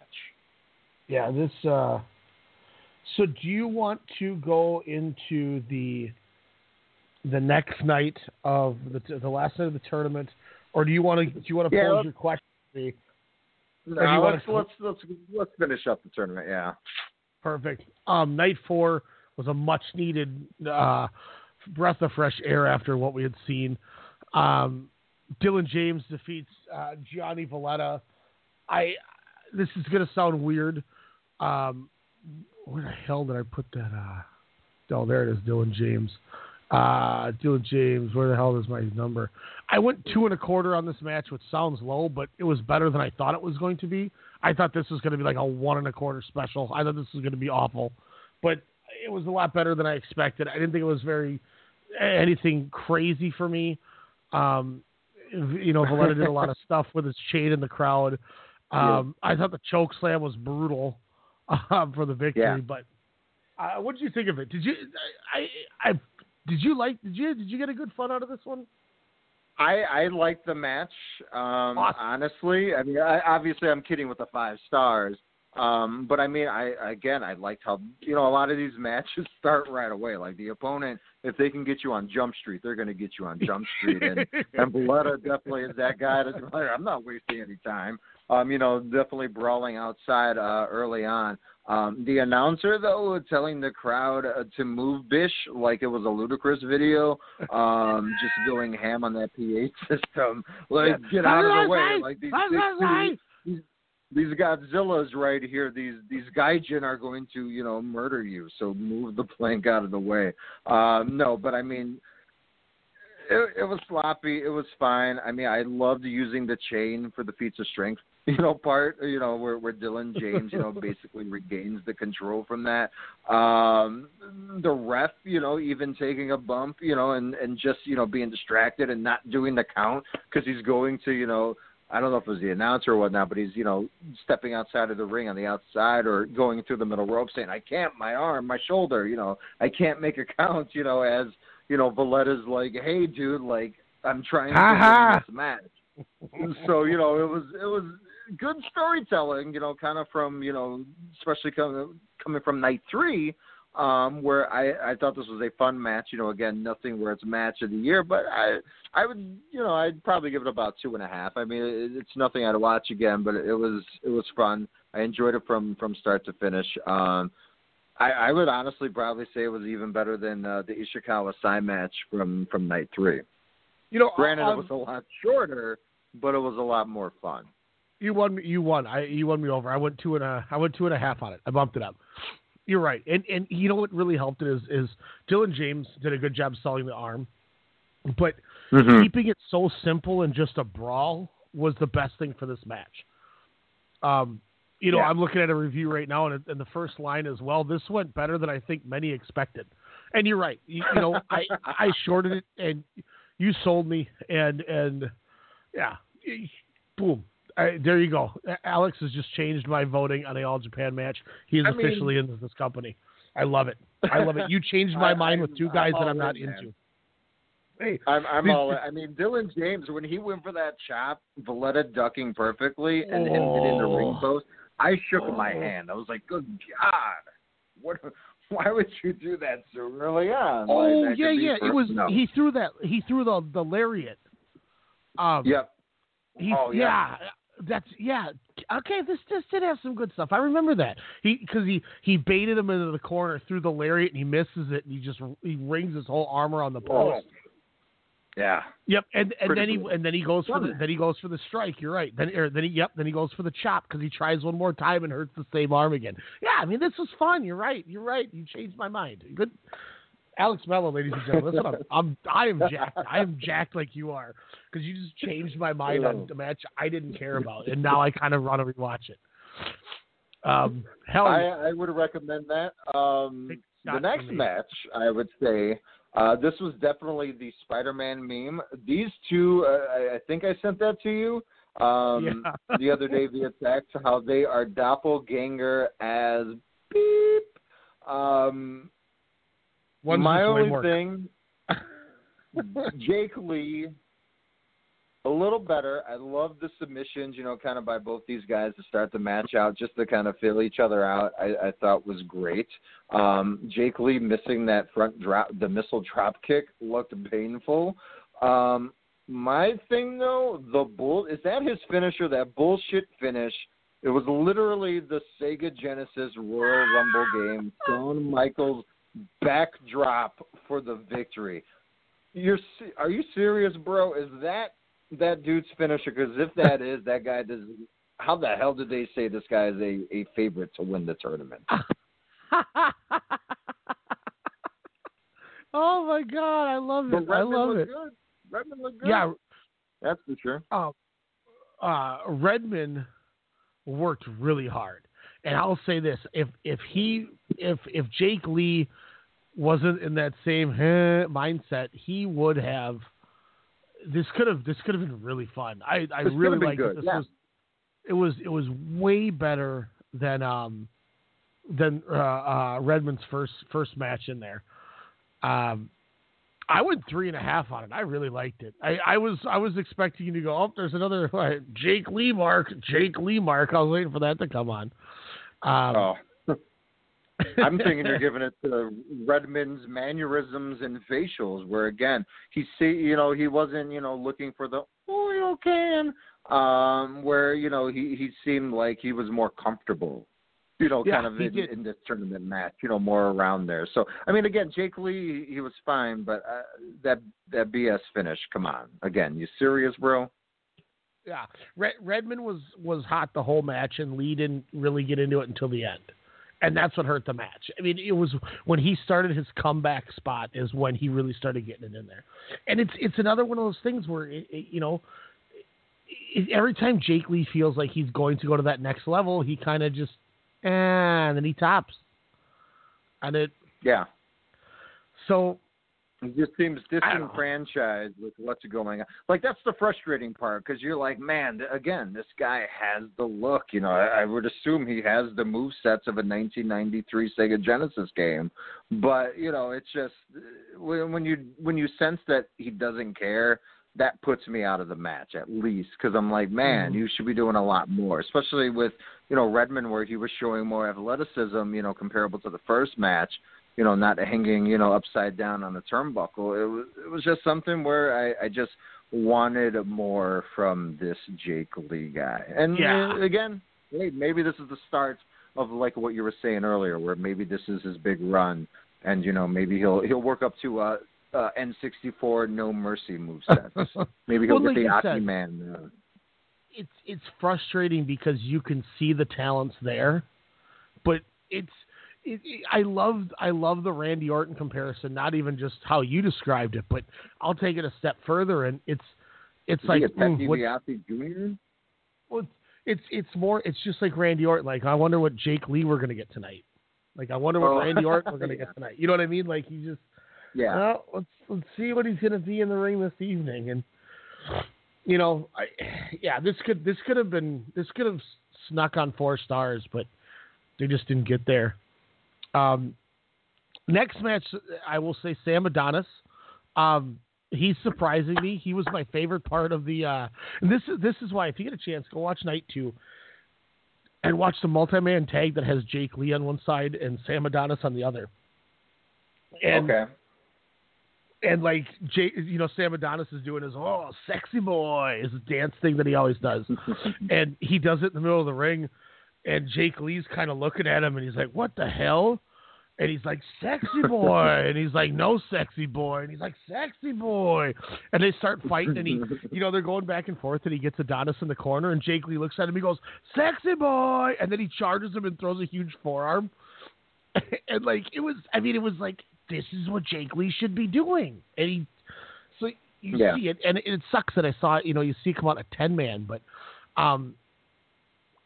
once maybe again, they'll do it in their match. Maybe they'll transcend that from the tag to Sam Adonis, friend of the show, also a Warrior Wrestling alum. When he takes on Jake Lee there, shook that man's hand, by the way, Sam Adonis. So I was like, that's cool. That guy, I've seen him 2 feet away from him. Awesome. Nomura wins with the Nomura lock again. when Adonis got out of the FU, as you called it. Crowd still doesn't seem to get behind this new finisher. I still don't think they know that's his finish. So I'm hoping by the end of this tournament it will start clicking. Nomura now has 6 points. He's the high mark on both sides of the both sides of the blocks at this point. Yeah. But Sam Adonis worked really hard, and Nomura once again is he continues to show exactly what we've preached about this whole 2 hours we've been talking.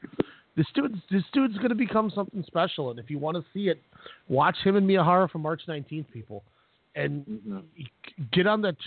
Look, the train's leaving the station. Get on now, like we did, and don't try to get on a year from now when he's champion. I'm just saying, because that's when everyone's going to jump on, and it's like, well, you did that with Jay White after I told you not to. People said, if you're not going to get on, I don't want you to get on. And now everyone's like, Jay White's pretty good. Well, yeah, I fucking told you. Oh, boo them. Yeah. Excuse me that's my first F-bomb in like 3 months, but I was getting a little irritated there. I apologize. And it's also 12:30, so it's okay. After dark. Maybe you can tell that strong DJ story then. No, I do have to ask. This. When you said falling asleep, where was this located at where I fell asleep? The good old the old playhouse in Maplewood. Was this with the old Toys R Us chick? Yes. Yep. Was this the one that the R. Kelly situation happened on? Pretty much, yeah. Yeah. Then I paid Mike Klecker $5 to drive her home. Oh my God, you are cold-blooded. Well, I said something needs to happen, and you don't want to do it. Well, it's your fault. I'm going to piss on you. I had to think about that. But main event, Alex, this might be my match of the year. I almost want to go the full 5 stars. I'm at 4 3/4 on this. I loved every waking minute of this match. This match to me, like I said, this is a match of the year candidate for me.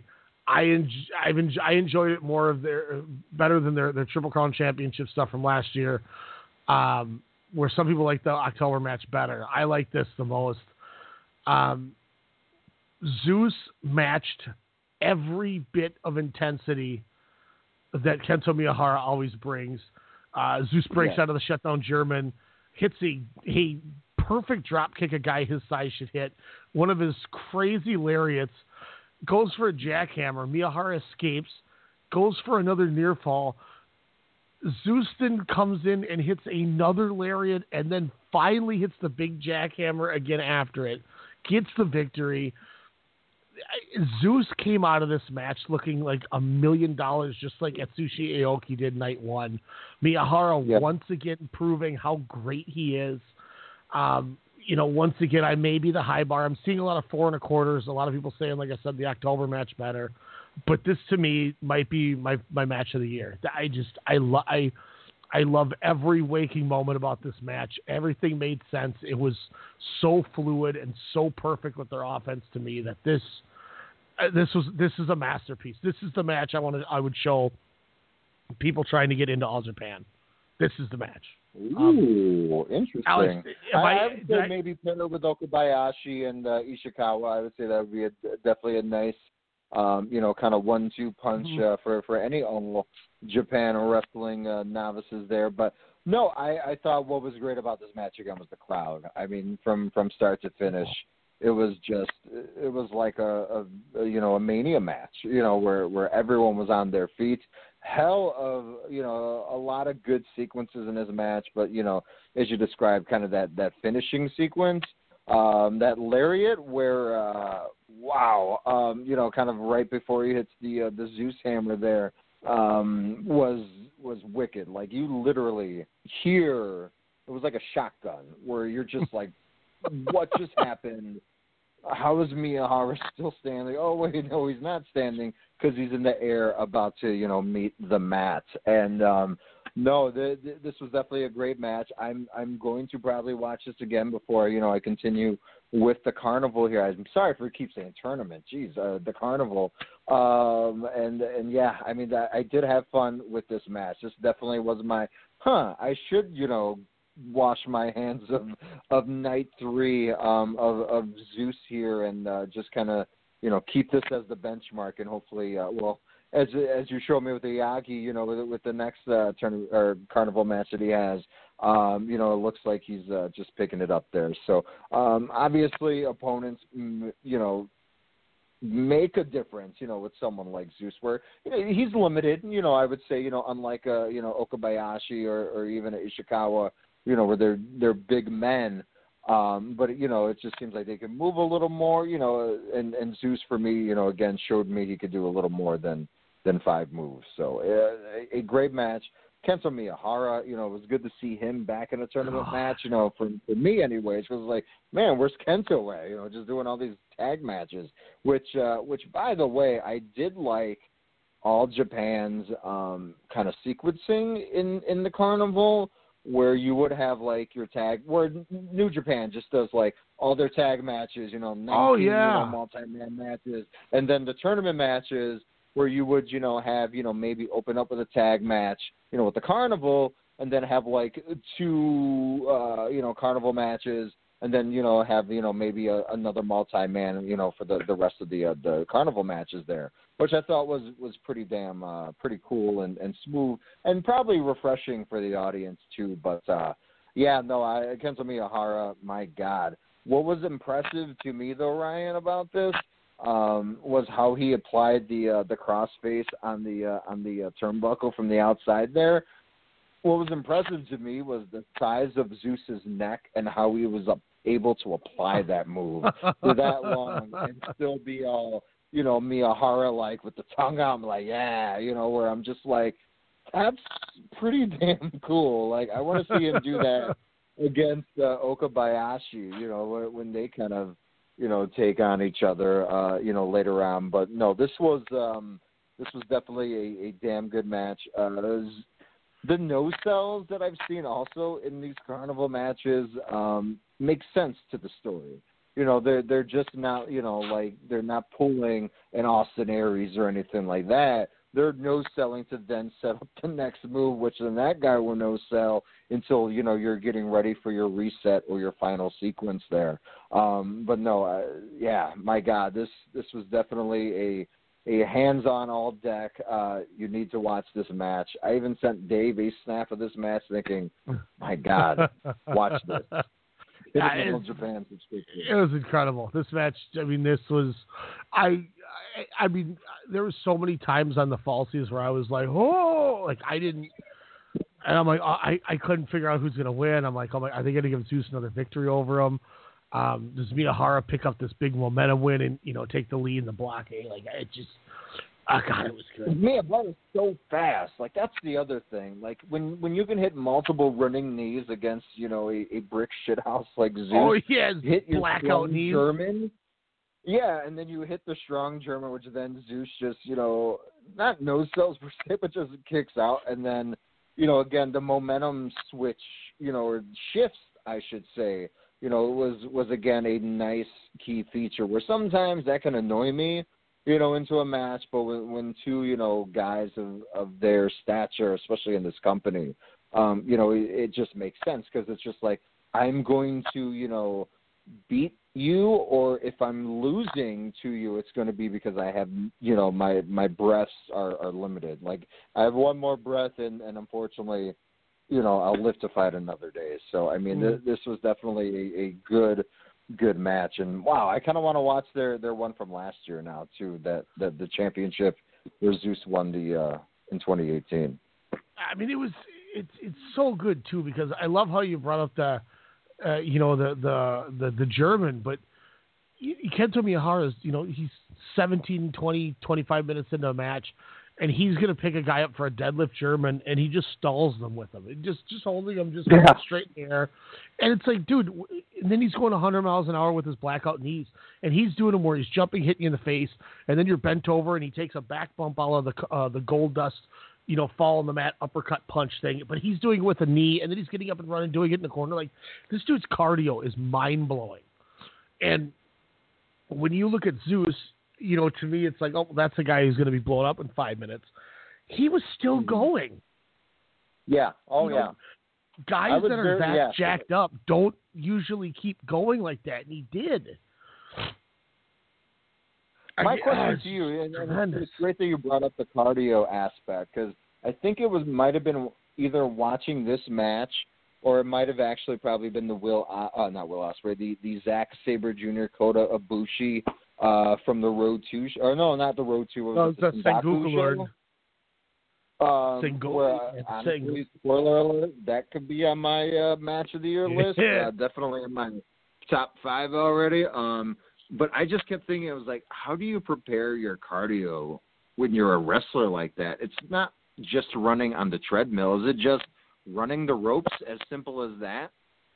It's a lot of being in that ring, because it's the hard part about wrestling cardio. Why, I could go work out for 2-3 months straight, like before a wrestling match, and I still sometimes get blown up right away, because if you don't pace yourself, because it's so burst like. That's why I think cross training, that kind of stuff works. Might be the best, like the stuff Rollins does, because you're going. It's like what I had started doing at one point was I would jog for like 2 minutes, and then I would sprint for a minute, and then I would switch back to jogging for a minute, and then I would sprint again and try to get my heart rate to cool down quicker and stop beating so fast. It's so stop and go, Mm-hmm. Yeah, true. Oh, that's a very good point. Yeah.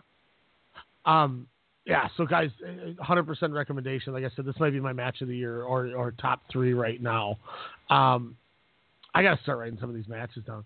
Before we get to your question. What's your top 3 then? Quick, what's your top 3? This match for sure. I will say the match between Miyahara and Nomura. Ooh, okay. From March 19th. And I mean, Jay White, Okada. Lee Owens and Daniel Bryan.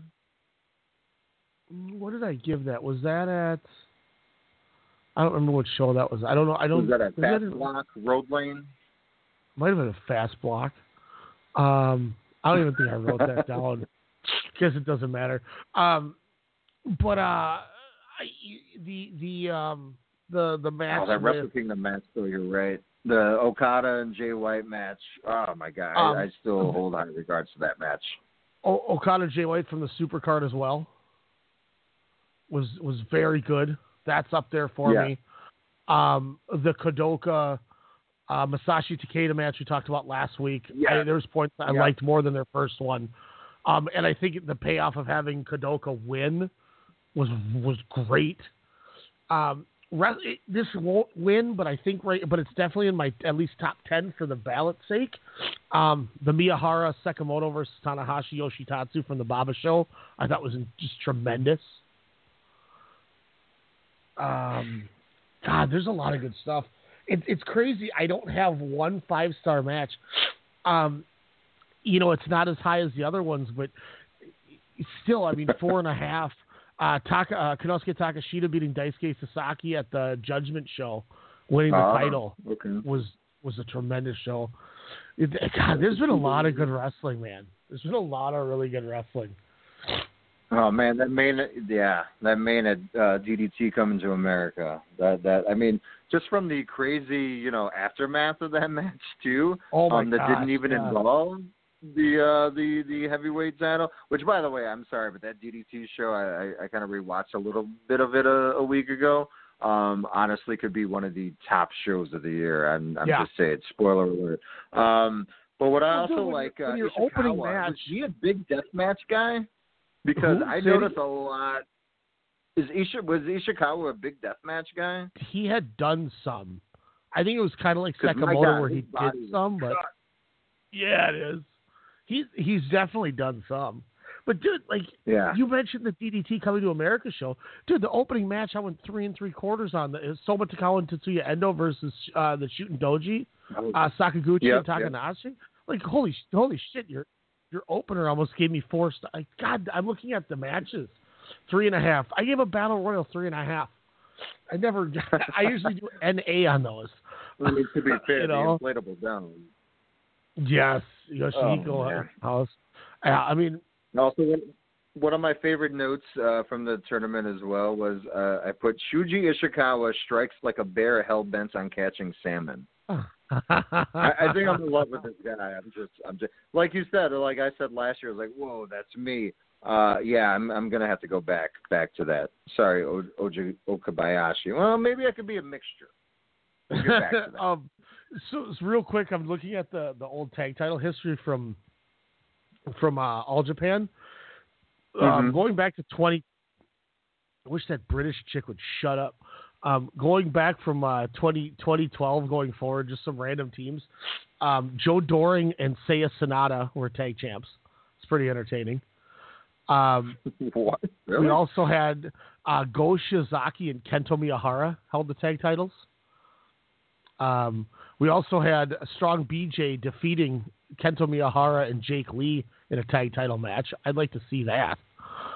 So there's just a couple like random like that's cool. They were a team type things. Yeah, I'm all in on this tournament. I'm glad that we're making the press forward with All Japan because it's another company that's coming out strong and really winning us over. It's like Progress was with us at the end of last year, where speaking of Progress, I got to get caught up before the Super 16 starts because Sue Williams wants to come on and talk Super 16. So. I was thinking about that the other day. I was like, shit, there's Progress. I was like, I'm paying for a Progress thing that I haven't watched in a few months here. And what's great is Saturday, I think, A, I'm off, and B, it's supposed to snow out here, so everyone's going crazy. And C, I'm going to be home alone until like 4 o'clock. So nice. I could probably do some nice catching up on some All Japan, but hopefully some Progress as well. Yeah, we have now Monday is the finals. I believe the 28th is the finals of whatchamacallit, of the tournament. Oh, really? So it's night 13 just happened. So I better start eating. Yeah, I mean there's a lot of it looks like Progress 87 is the last show to happen. Oh. Wow. Well, that's a hell of a main event. Do you want to know the main event of 87? It's going to give spoilers on a title. So it's up to you. But holy shit. Mm-hmm. I'm going to have to catch up on this. Good. Sword of Essex defending the tag titles in a TLC match against Aussie Open. What? Oh God. And on the undercard, we get one more rematch between CCK and LAX. Wow. So, yeah, I'm watching Progress tomorrow. Yeah. Before end the game, I'm gonna get my own end game here. Jeez, that's awesome. Yeah. So it looks like Progress. We watched that. So there's 5 Progress shows that have happened since the Duke La Prague away kit. So not too bad. Not too much to watch. Really? There's been 5? Yeah, there was 83, 84, 85, 86, and 87. What was on 86? Anything crazy on this one? Ooh, South Pacific Power Trip's back finally. That's good. Do Not Resuscitate against Anti-Fun Police. Laura DiMatteo, Ginny, nice. and Casey Owens against Nina Samuels, Millie McKenzie, and Sessions and Moth Martina. Team White Wolf, which I'm guessing is Carlos Roma or whatever his name is, an A-Kid, against Mark Haskins and Jimmy Havoc. Eddie Dennis, DJ Z. Chris Ridgway versus Spike Trevay. Austin Theory in Progress against Trent Seven. And then South Pacific Power Trip versus El Phantasmo, Angelico, and Jordan Devlin. That's pretty damn awesome. You know what's not awesome is apparently the wrestling landscape in the Chicagoland area, as we're kind of referring to a little earlier. I just randomly, went on Twitter. It's kind of hard, with us being on our sabbatical, and especially with Endgame, happening as I'll be leaving the theater, in about 24 hours actually, since my show's at 9:40. Oh, dick, mine's at 11. It was the only show that had like 2 seats available that wasn't in the front row. So I was like, all right, bye, I'm buying. No, but I'm a fan of All Ego Ethan Page. Definitely has that awesomeness to him. And then I just saw a tweet, as from at official Ego, I believe is the gimmick there. But All Ego Ethan Page, caught my attention by, hey, it's okay to wrestle for multiple companies in same city, right? Unless you signed an agreement contract that states otherwise. Don't let someone else dictate where you work unless they're willing to pay for exclusivity. Own yourself. Don't sell out for fake hype. And I was like, I got into a little wormhole. And then his next tweet, I've also given AAW the option to cancel me on their Texas event for May 31st. They announced me already, so I'll honor the date. But I couldn't care less working for them at this point. When can we take the power back for the guys and girls in wrestling? So essentially what has happened is AAW Pro, a legitimate Chicago, not legitimate, I didn't mean to say that, but a Chicago. No, they are. They're a super indie organization. That's a super indie. They're on the Progress, kind of on-demand service. They have a lot of that stuff. Let me say this real quick to you before you keep going. For those of you who don't know AAW, as Alex is putting over, they're like, I think they're a step below PWG as a U.S. super indie.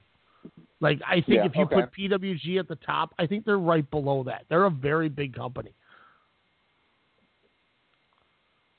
No, and they are, and I think, especially, and I don't know, again, if they're just kind of looking at the book, but, of course, with that John Oliver, from HBO, where you had that little segment on the WWE and, their usage of their employees, a.k.a. independent contractors, health insurance, just basic everyday human rights that, sometimes it seems like, wow, why is Raising Cane's all over my computer? What did you do, Ryan? That's so creepy. I'm not even near one by like 800 miles. That's really weird. Get the man's order right. How can you, mess up plain chicken tenders? Come on, Raising Cane. But anyways, it was just really, really interesting. So basically, they are pulling a McMahon where they're telling talent that they cannot work any companies like Warrior Wrestling, Freelance, and I believe, let me get the other gimmick here, and Black Label Pro, which are all, pretty big companies. I mean, hell, we love Warrior Wrestling. We love being a part, of Warrior Wrestling, 2 and 4 there, awesome people with Steve and I don't believe I saw Marco there last time. But anyways, very cool people. They're pulling on a family-friendly event that is getting over, which is great. It's not like they run, every month. Obviously, they're running a little bit more sooner, as they didn't last year. But again, because they're gaining good momentum. Again, wrestling should be wrestling. That was the thing when AEW came out. And especially with, the Bucks and Cody doing it with All In, where it's like, hey, wrestling's a giant community. We got to help each other out. We got to learn from the mistakes of what they're doing down at Stanford. But it seems like AEW Pro is trying to, kind of hold that, to them. So, obviously, Ethan Page is going through that. They pulled, the Rascals, from Warrior Wrestling 5, which they were announced to be a part of a fun 6-man scramble. Warrior Wrestling posted that earlier today. It's out of their control. It's unfortunate. Hell, I would have loved to have seen the Rascals again, not being a part of the team. I didn't catch the Rascals thing. So they were pulled. They're working the AEW Pro show that's going to happen the night before. like we're talking about, going to Ring of Honor and, of course, Warrior Wrestling on Mother's Day. Of course, we got to ask our significant others first. But, when I saw that AEW Pro was having a show the night before, I was like, oh, God, we have to go, Saturday then. We have to go to that show. That's got to be, it's going to be awesome. And then, just seeing that lineup. But, I don't know what this means for you. For me, it as well as wrestling Twitter, kind of went off. There's been huge debates, happening, with Ethan Page. I would say kudos to him for kind of calling them out, but just the situation. Obviously, you're, a wrestling promoter. You have a great mind for the sport of professional wrestling. You've been in that position before. What are your thoughts on that, kind of them putting, a stranglehold on their talent, especially without a contract? I mean, I don't know if they have signed exclusive contracts, but if they don't, do you think that's fair for them to say, hey, if you work them, we're not going to book you? No. Yeah, I'm looking at it right now. Unfortunately, Ace Austin and the Rascals have chosen to bail on Warrior Wrestling 5 in Chicago Heights due to external pressures. Yeah. Huh. That sucks. And I loved Ace Austin. He caught my eye from being there at Warrior Wrestling. Because before that, I wouldn't have told you who Ace Austin was. I would have been like, you mean Darby Allin? But Ace Austin is awesome. And it just sucks that he's, kind of just getting pulled. Same thing with the Rascals or other talent, with Ethan Page, from Warrior Wrestling. Again, with them trying to start and do something positive, scholarships for, students where they're taking talent. How does that affect, again, the state of wrestling? Obviously, with Chicago kind of being in the news with the with the costume ninja that appeared at the Milwaukee show. Yes, I know it's a different state, but let's be real. Milwaukee, Chicago, Junior, it's only a couple of hours away. But hey, it was a favor for good old Ace Steel there. But I mean, I'm even seeing, Rob Page, tweeted as well. I remember that shit happening in Minnesota when I first got started. I thought it was dumb then. I think it's even dumber now. What do you think? I can definitely speak from. I'm trying to think of the best way to say it. They have a streaming service. Trying to think of the best way to say this without getting too much into it, I guess is the best way to say it. When I left a company that I wrestled for in 2004 and joined a company that ended up becoming MCW,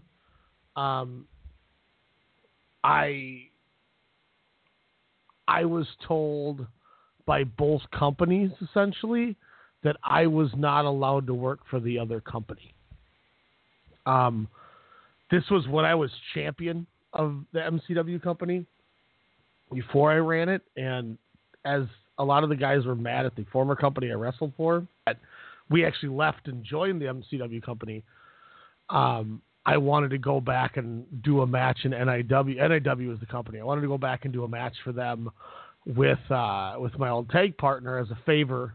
It was a big match because it was when they kind of were merging with MPW, which is the school that trained Lesnar, and Eric Cannon was one of the trainers there, and all, it was the big company in Minnesota.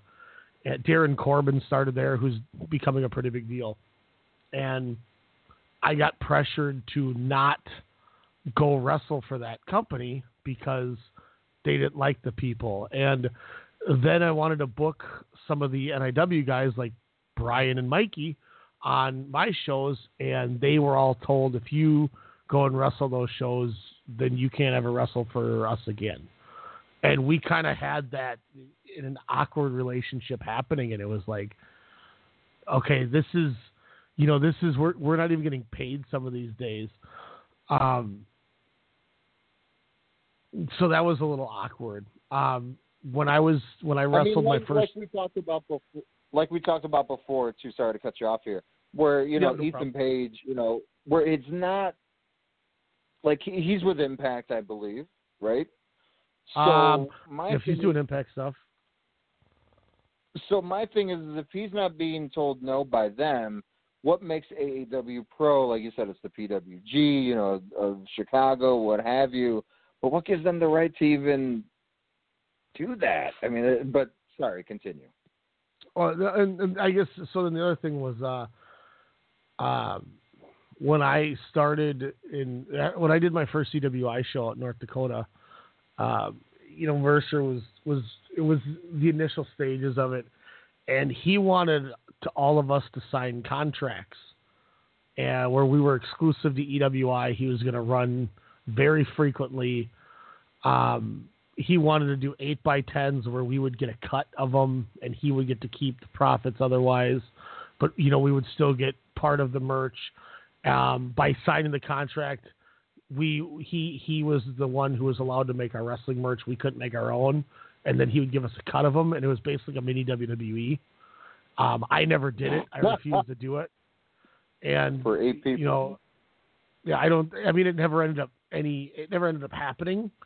But I mean, it was something he really wanted to do, and I was like, So I mean, ironically, I've been three companies I've mainly wrestled for over the years, and I had issues intertwining essentially with all of them. And think of the level that we were on compared to what AEW is.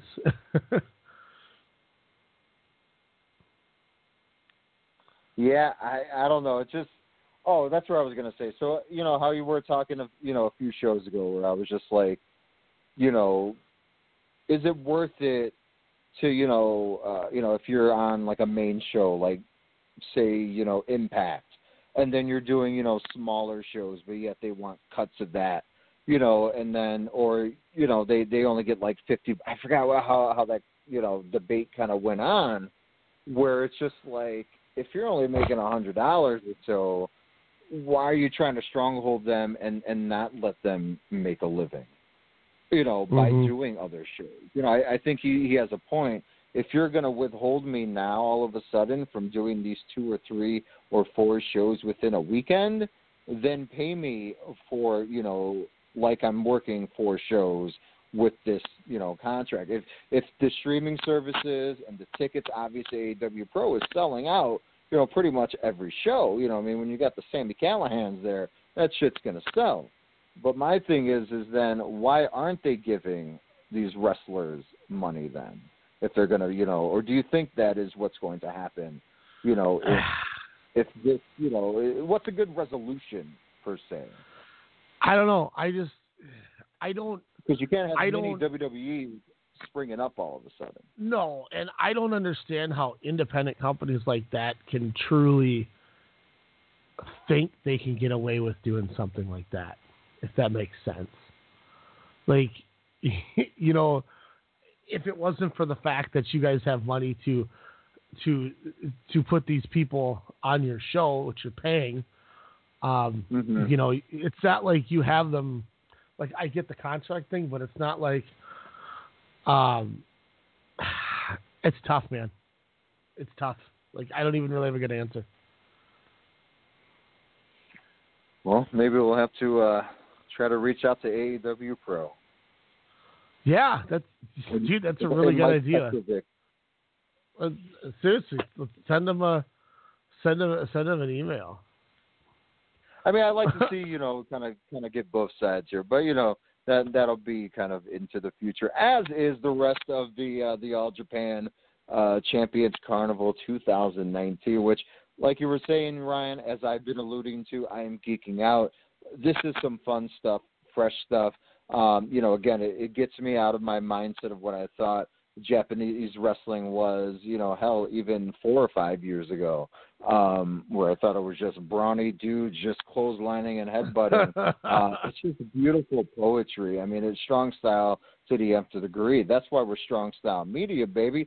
Search us on all the streaming platforms, your iTunes, your Stitchers, your iHeartRadios, et cetera, by searching Strong Style Media or WrestleCast Radio. Don't forget also ProWrestlingTees.com/WrestleCast, and on Twitter at WrestleCast_SSM. Again, that's Strong Style, bringing the hits.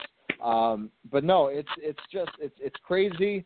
right when we see wrestling fans, as we said last year, starting with All In, as I was like, it's Woodstock, it's a rebirth, a phoenix rising of the wrestling scene, grasping, and then you have this kind of start trickling down, and then hearing about other states, kind of doing the same thing, Minnesota, being one of them, which I'm kind of surprised to hear that, or hell, even bum blank, North Dakota. God, that really is irritating. I remember you telling me that, and I laughed. I'm like, who's that guy? But anyways, it's just obscene. And, do you think now this takes a step back with wrestlers and wrestling fans where it becomes more conglomerate again, instead of where everyone's like freedom, and just all around, alternatives? Do you think that will affect that landscape? It's weird because with all elite wrestling becoming, the bigger, big deal like it is, AAA popped their biggest TV number ever. They did a 5.4 with the Bucks and Lucha Bros on the show. I mean, it says what the Bucks' drawing power is. And we knew the results, 3 weeks ago, maybe? It's not longer to that match? But did you hear or did you read? Did you see the stats too? They said the last time a Raw got that rating was like the night after Mania, like I think it was Mania 31, and it had no relevance, no good matches or anything. And that was the last time it equaled that rating AAA did from a match that happened weeks ago. How pathetic and telling is that? Oh, it's well, and it's confusing to me because, like, we had the thing with Progress in WWE, and then we had the ROH stuff in New Japan with All Elite, and now it's just where we thought the boom was going to happen with all these things working and everybody going together and, making a stand and, everyone can be wrestling type thing. It's almost like it's just this is a step back. You know? So it's, I don't know. It's interesting to see where this goes from here. I'm curious now that you told me this. I'm thinking about it. I don't know where it goes. As long as the guys are getting money, guys and girls, women, I should say, as long as they're getting compensated for what they do, especially, with, let's be real, gymnasium events are selling out, if not close to selling out. I don't know how EWI is doing, but every other, show that we've been to or seen or watched or heard, it seems like it's more than your 12, people in the crowd, that aren't, related to a wrestler or the promoter or, whatnot, where it just seems like there's more and more. Ticket prices, hell, they used to average, $10, $15. Now I see them for $30 to $40. Hell, you can get front row for $70. So, obviously the talent is there. And I think that's one of the bigger things is so many of these kids are talented. Hell, look at the AEW signees, I should say, where they signed a tag team, I want to say just a day or so ago. And one of them's not even of age to drink. What do they call, not party people, but I'll look that up here in a second. But damn you, what culture? But no, I saw something else that they wrote, and I wanted to put you in, or I wanted to let you know. But I was like, if I tag you, it might bring you to a different wrestling site. So let's just stop there. But no, we're they're signing good young talent, but it's just I don't know. It'll be interesting where they go. It's a shame that they're kind of going that way. I don't know if it's for protecting them. I don't know. Long story short, find the Rascals a home. That's all I got. Yeah, find them a permanent home then. Let's hope. Let's hope the All Elite thing can happen with with the OWE thing with them maybe. True. God, that would be so nuts. Just oh my God, just Pac versus all of them. That'd be amazing. No, it's interesting. Obviously, we will keep on tail of this ongoing saga and the independent scene. Do we even? Yeah, I guess it's still independent. But anyways, it's interesting. Hopefully, it gets transfixed. Shit. Hopefully, AEW Pro. Yes. I did not mean to cut you off. Breaking news here. Kind of. I finally went. Damn! I kind of wish we were going. We were going to be at StarCast now. They just announced the newest appearing at StarCast for a meet and greet. Yep. Do you know where I'm going with this? Did he main event Super Brawl 1? I mean, that'd be tight. He did arguably have the greatest match in Ring of Honor history with Samoa Joe, if that's the same guy you're thinking of. Pro wrestling legend Kenta Kobashi is going to be at StarCast. Holy shit! Whoa, really? That's it. Which one were you talking about? Oh, God. Well, sorry, I was just listening to the What Happened When. I just started getting over my not dislike, because I love Tony Schiavone on that show, but of course, how we got the shaft during last year's StarCast where he was supposed to be a guest. So I'm not gonna lie, I stopped watching or listening to What Happened When. But no, they also announced. So they were talking about Super Brawl 1 today, and then also they announced for StarCast this year as well that Tatsumi Fujinami is going to be there. Whoa, God! But also. But yeah, I forgot Kenta Kobayashi was also one of the name that they just announced today as well. So two Japanese literal legends will be appearing at StarCast in Vegas. So we got to go now. Well, I just saw a mini spoiler, but I don't know the winners, so it's not a spoiler. But Alan 4L, he does a lot of good writing. He tweeted, this was the first tweet from, it says, Okabayashi is starting this Zeus match like a man possessed. And then he says he did it again. What on earth? That was amazing too. Back-to-back nights at a small hotel hall in Sapporo and back-to-back 5-star matches. April 20th and 21st are the days that Yuji Okabayashi became a legend in my eyes. Wow, I am utterly stunned. Well, I can't wait to get to those shows after what I just see at that. Man, I didn't even think of the possibilities of Okabayashi and Zeus, and that just made me. And who's to say the next night? It's what if it's Okabayashi versus Miyahara? Oh my God! Holy piss! Don't tease me, man. Don't tease me. God, there was StarCast, something. By the way, what do you think of? Speaking of strongholding, WWE pulling the Undertaker and Kurt Angle, who's not even wrestling anymore, out of StarCast too. What are your thoughts on that? And just saying, yeah, we could send you anyone, but not anyone on the main roster. And then Conrad Thompson, saying, hey, why don't you, Vince, Trips, or Steph come on? We'll donate all the proceeds to Connor's cure. And he said he was going to match it. Didn't hear anything. Then he requested, hey, can we get Shawn Michaels to come to StarCast too? Because, hey, when you have Bret Hart there, Ric Flair there, and I don't know, Scott Hall there, so many different panels that could work on there. And he's not wrestling. And they haven't, said anything there. I mean, don't you think that's kind of a bish move, if I may use a term from Katy Perry?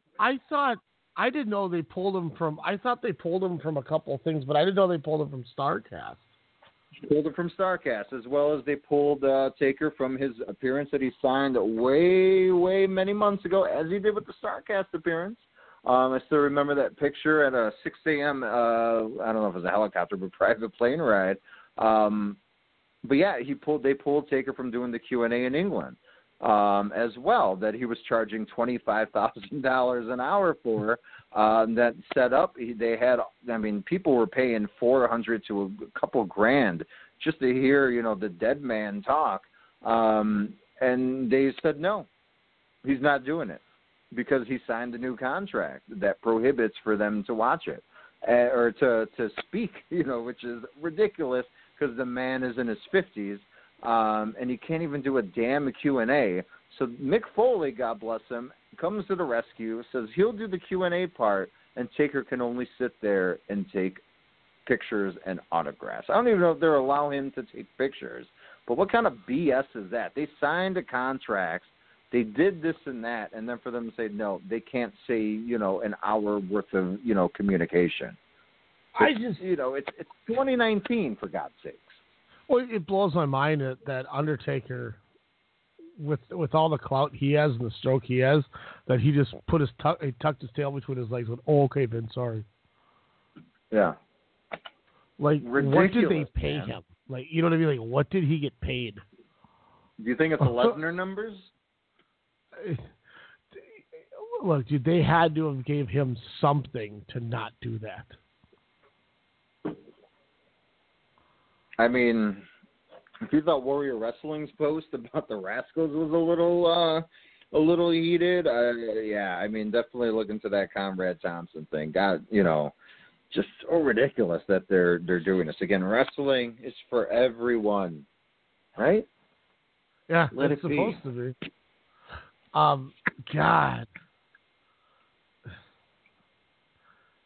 Man, on a positive note, on a scale of 1 to 1,000,000, how excited are you for Avengers Endgame tomorrow? Pretty damn excited. I was gonna say this too, real fast. I'm trying to see if do we remember what that No Legs dude name was? Was his name like Dustin Thomas or something like that? No, I never found out his name because all the crowd chanted was No Legs. So and it caught on. I wonder. God, I'm gonna keep scrolling through here. I'm really trying to see if that was his name. Anyway, the Game Changer has a show tomorrow that has Marco Stunt versus Jimmy Lloyd. Nick Gage is on it versus somebody. Steve Corino versus Homicide, I think, is on the show. Gringo Loco versus Ophidian. Says the return of Dustin Thomas, who I thought was No Legs, but also Joey Janela taking on Tony Deppen. Whoa, that's going to be awesome. Shout out to Tony Deppen. And then the other thing I saw just now, New Japan tweeted this 17 minutes ago. 2 fire emojis, Liger and Suzuki at war, 2 more fire emojis. Apparently at the Road to Dontaku Night 8 last night, Taguchi, Tiger Mask, and Jushin Liger wrestled Desperado, Kanemaru, and Suzuki. Liger says, "I can't stand to be in the same ring as him." Suzuki said, "What you do, it's a costume show for masked freaks." Says there's no stopping this blood feud. Liger's goal before finishing his own career, maybe to end Suzuki's. And then on the YouTube page, it says Liger and Suzuki won't quit until one is forced out of the company. Whoa, that's gonna! Oh my gosh, yeah, I heard that they were going to be doing a match, so I didn't know which one because there's a lot of Road 2 shows, and I was like, oh, okay. How do I not want to be spoiled? Yeah.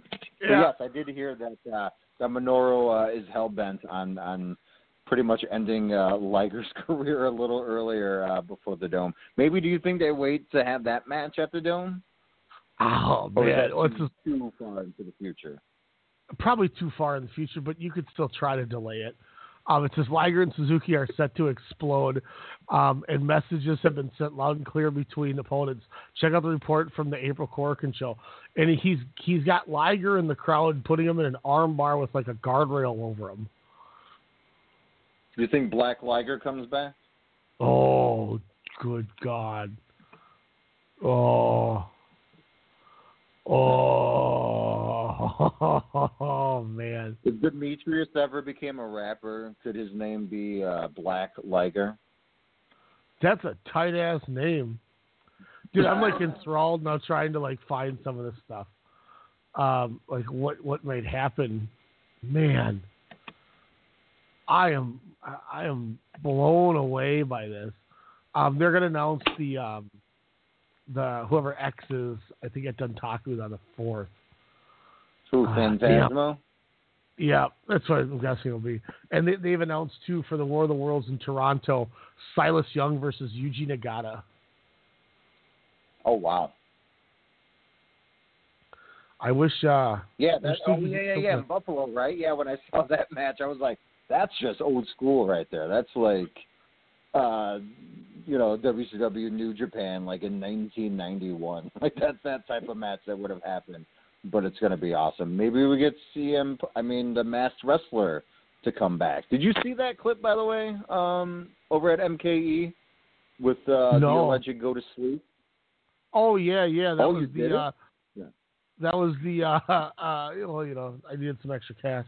That was the, hey, Ace Steel here. Hey, Phil, could you do me a favor? Just want to come out and do something. Like, and he's liking the Young Bucks tweets and replying to their tweets. Like, is he getting the itch?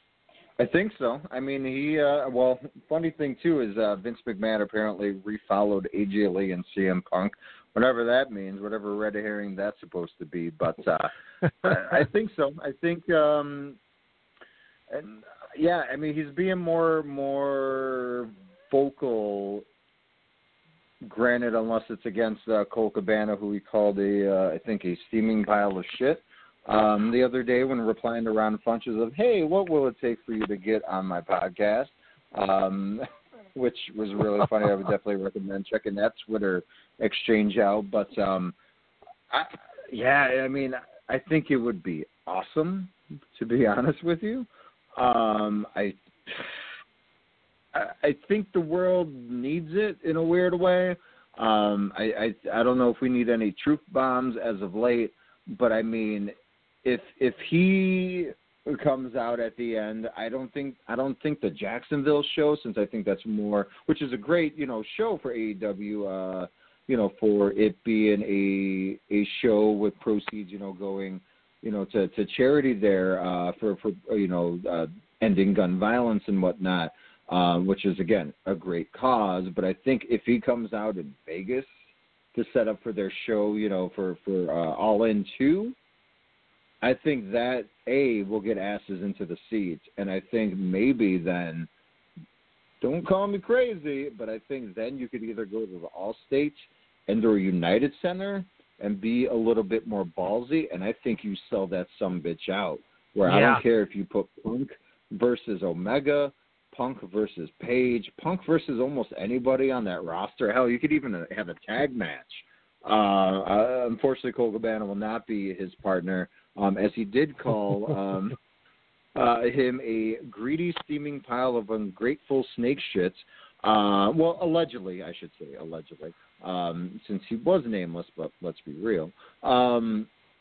So, yeah, if that's what you want to do, if you want to sell 20,000 plus seats, you get Phil Brooks and you say whatever you want. Tony Khan, he did an interview recently, and in the headline it said he talks, the 5-year, plan for AEW, and what we expect at, Double or Nothing, and CM Punk. So, yeah, he said he envisioned Punk. He envisioned Punk as the first person to sign to that company when he wanted to start his own. Oh my gosh, that would have been awesome. That was like his initial what you call it? Like my idea to start a company was from her, or was from him. From him. I thought you meant the musical artist or HCR. No, it's like I want to sign. I want to sign and start a company with CM Punk as like my go-to. God, Omega and Punk.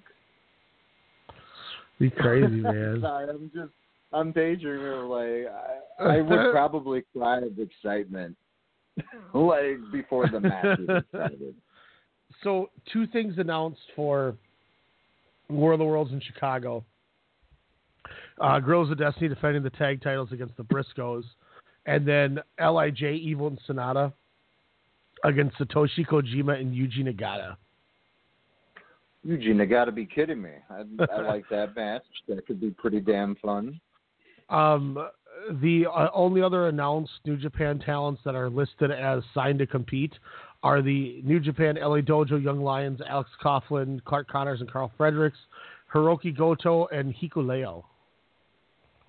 Ew. Neo. He said, ew.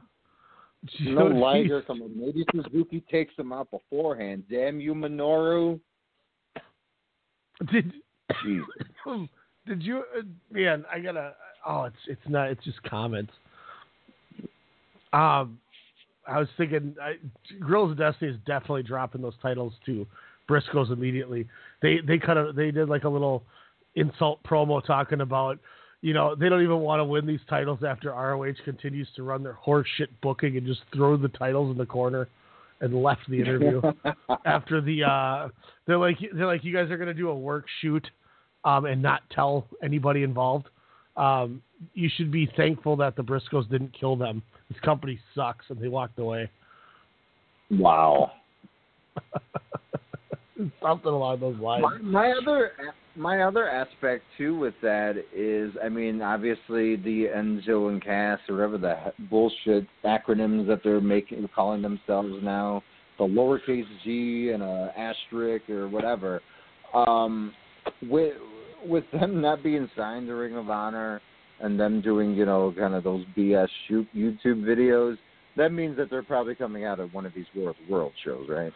Possibly during that tag match in Chicago. Well, they're called. If you saw Enzo Amore, would you do the Spider-Man meme with him? Be like, and then punch him in the face? Hell no, man! I don't look like Enzo Amore. You must be tripping. Man, when you had that beard and if your hair was growing out and dyed bleached like it was 2004, I don't know, man. Hey, I never had lions or tiger spots or whatever, cheetah spots on my head. Speaking of these guys, it's Enzo is his name Enzo, and then Kaz with a Z, Kaz XL, and they're called the Free Agents with an uppercase Z as the Z at the end.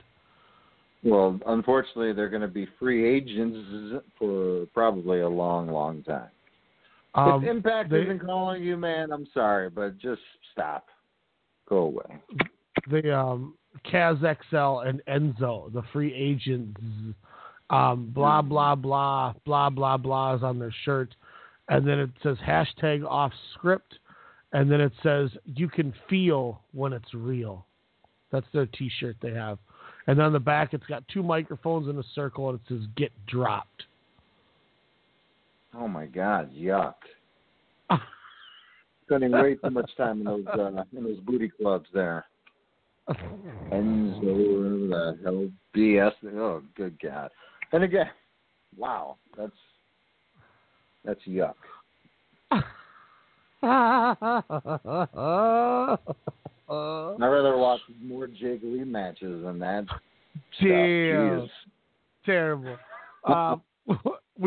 So they just finished night 13, guys.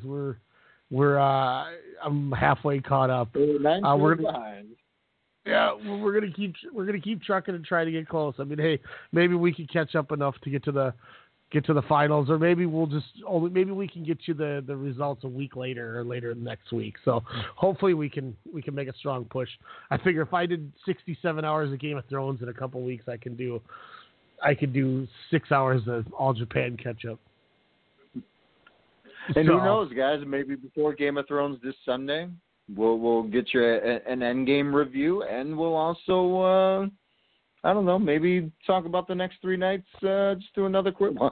This was going to be a quick show, according to Ryan, but this was a fun show, man. Thank you. Yeah. I apparently am a liar because we haven't been on air for 45 minutes, so we're just being recorded for downloadable reasons. It says we only have 15 minutes of recording left as we've been going for 2 hours and 45 minutes. So a quick show was apparently a juke, and it was meant to be a long show to make up for the delay in the week. So. But look, this is how it always goes. We say we're going to go short, and then we start talking about how much we are enjoying something in wrestling, and then next thing you know, it's been 2 hours.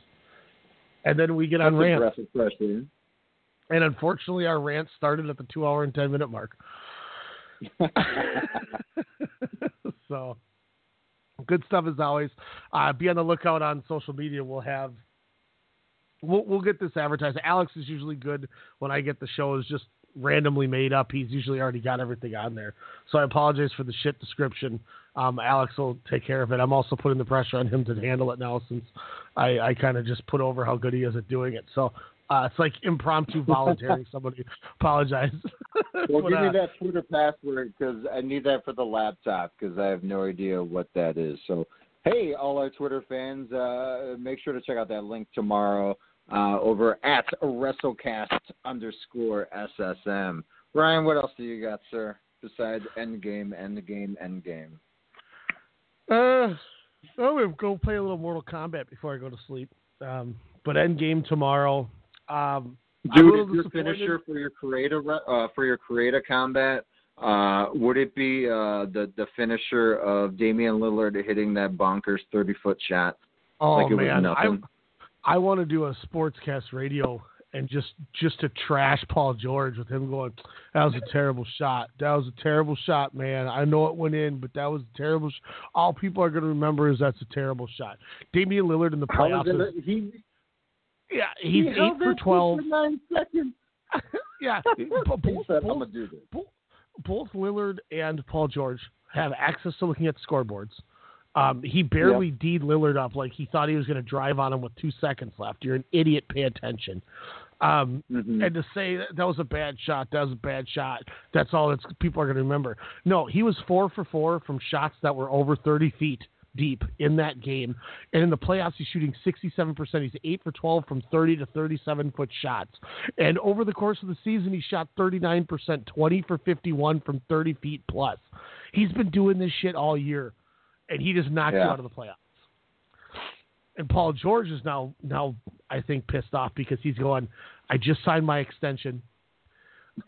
Russell Westbrook I love Westbrook, but I'm starting to realize and admit he's not a number one. And don't at me with, well, he got a triple-double all year. That's great. He shot 31 shots and they lost. That's not a number one. Anybody can stat stuff. Ricky Davis got himself a triple-double by getting his own rebound off a purposeful missed shot. People can stat stuff. I don't care. Paul George, this is his team now, and he's realizing I'm just like in Indiana where now I'm the star without any firepower because Westbrook's going to be making $41 and $43 million in the next couple of years with that big-ass contract. They ain't going to have money to sign nobody. See, Alex, that's what I was going to say. I wish we had a WrestleCast tomorrow to do because I got so many hot takes from the Lakers and for this NBA playoffs. I'm a little disappointed Sportscast is back and there's not a NFL draft show tomorrow. That's a first. There isn't? No. Well, there hasn't been a show in, a couple of weeks? Yeah. My God, there's not a draft. Oh, my gosh. Yep, it's the first time in 4 years. How will you work? I was going to say we can do a quick draft, but I'll be at Endgame at 8 o'clock just to be excited. Yeah, and the draft will be starting while I'm at work. Oh, my God, the streak is over. Yeah, I know. I'm bummed. We got to take that issue back. Well, we'll see you next week with all-new WrestleCast Radio and Sportscast Radio. And also be on the lookout for a sneak preview of Low Carb Weekend, which I'm not even ketoing anymore, bro. So maybe that show will change, but I think me and the missus are going to be doing a little Endgame review, just, a short little thing. So be on the lookout for that. So and shout out, thank you, Ryan. IFC Brockmire Season 3's out, y'all. I love me some Hank Azaria. I got to give that show a chance. You and Dave, it's awesome. We talk about that show, yeah. The first episode, the first 5 minutes of the first episode might be the funniest and greatest intro to a TV series ever. If you watch just watch the first 5 minutes and you will be hooked. I promise you. Nice. Oh, man. Love Good night, it. folks. This was WrestleCast 1 hour aftermath, overcast or whatever, aftercast potpourri edition. Love Overcast Radio. Bitch. All right, guys, we'll be back soon. Cheese.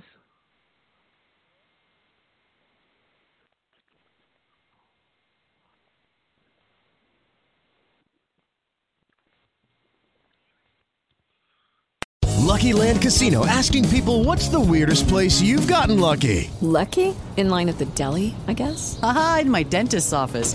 More than once, actually. Do I have to say? Yes, you do. In the car before my kids' PTA meeting. Really? Yes. Excuse me, what's the weirdest place you've gotten lucky? I never win and tell. Well, there you have it. You can get lucky anywhere, playing at LuckyLandSlots.com. Play for free right now. Are you feeling lucky? No purchase necessary. Void where prohibited by law. 18+. Terms and conditions apply. See website for details.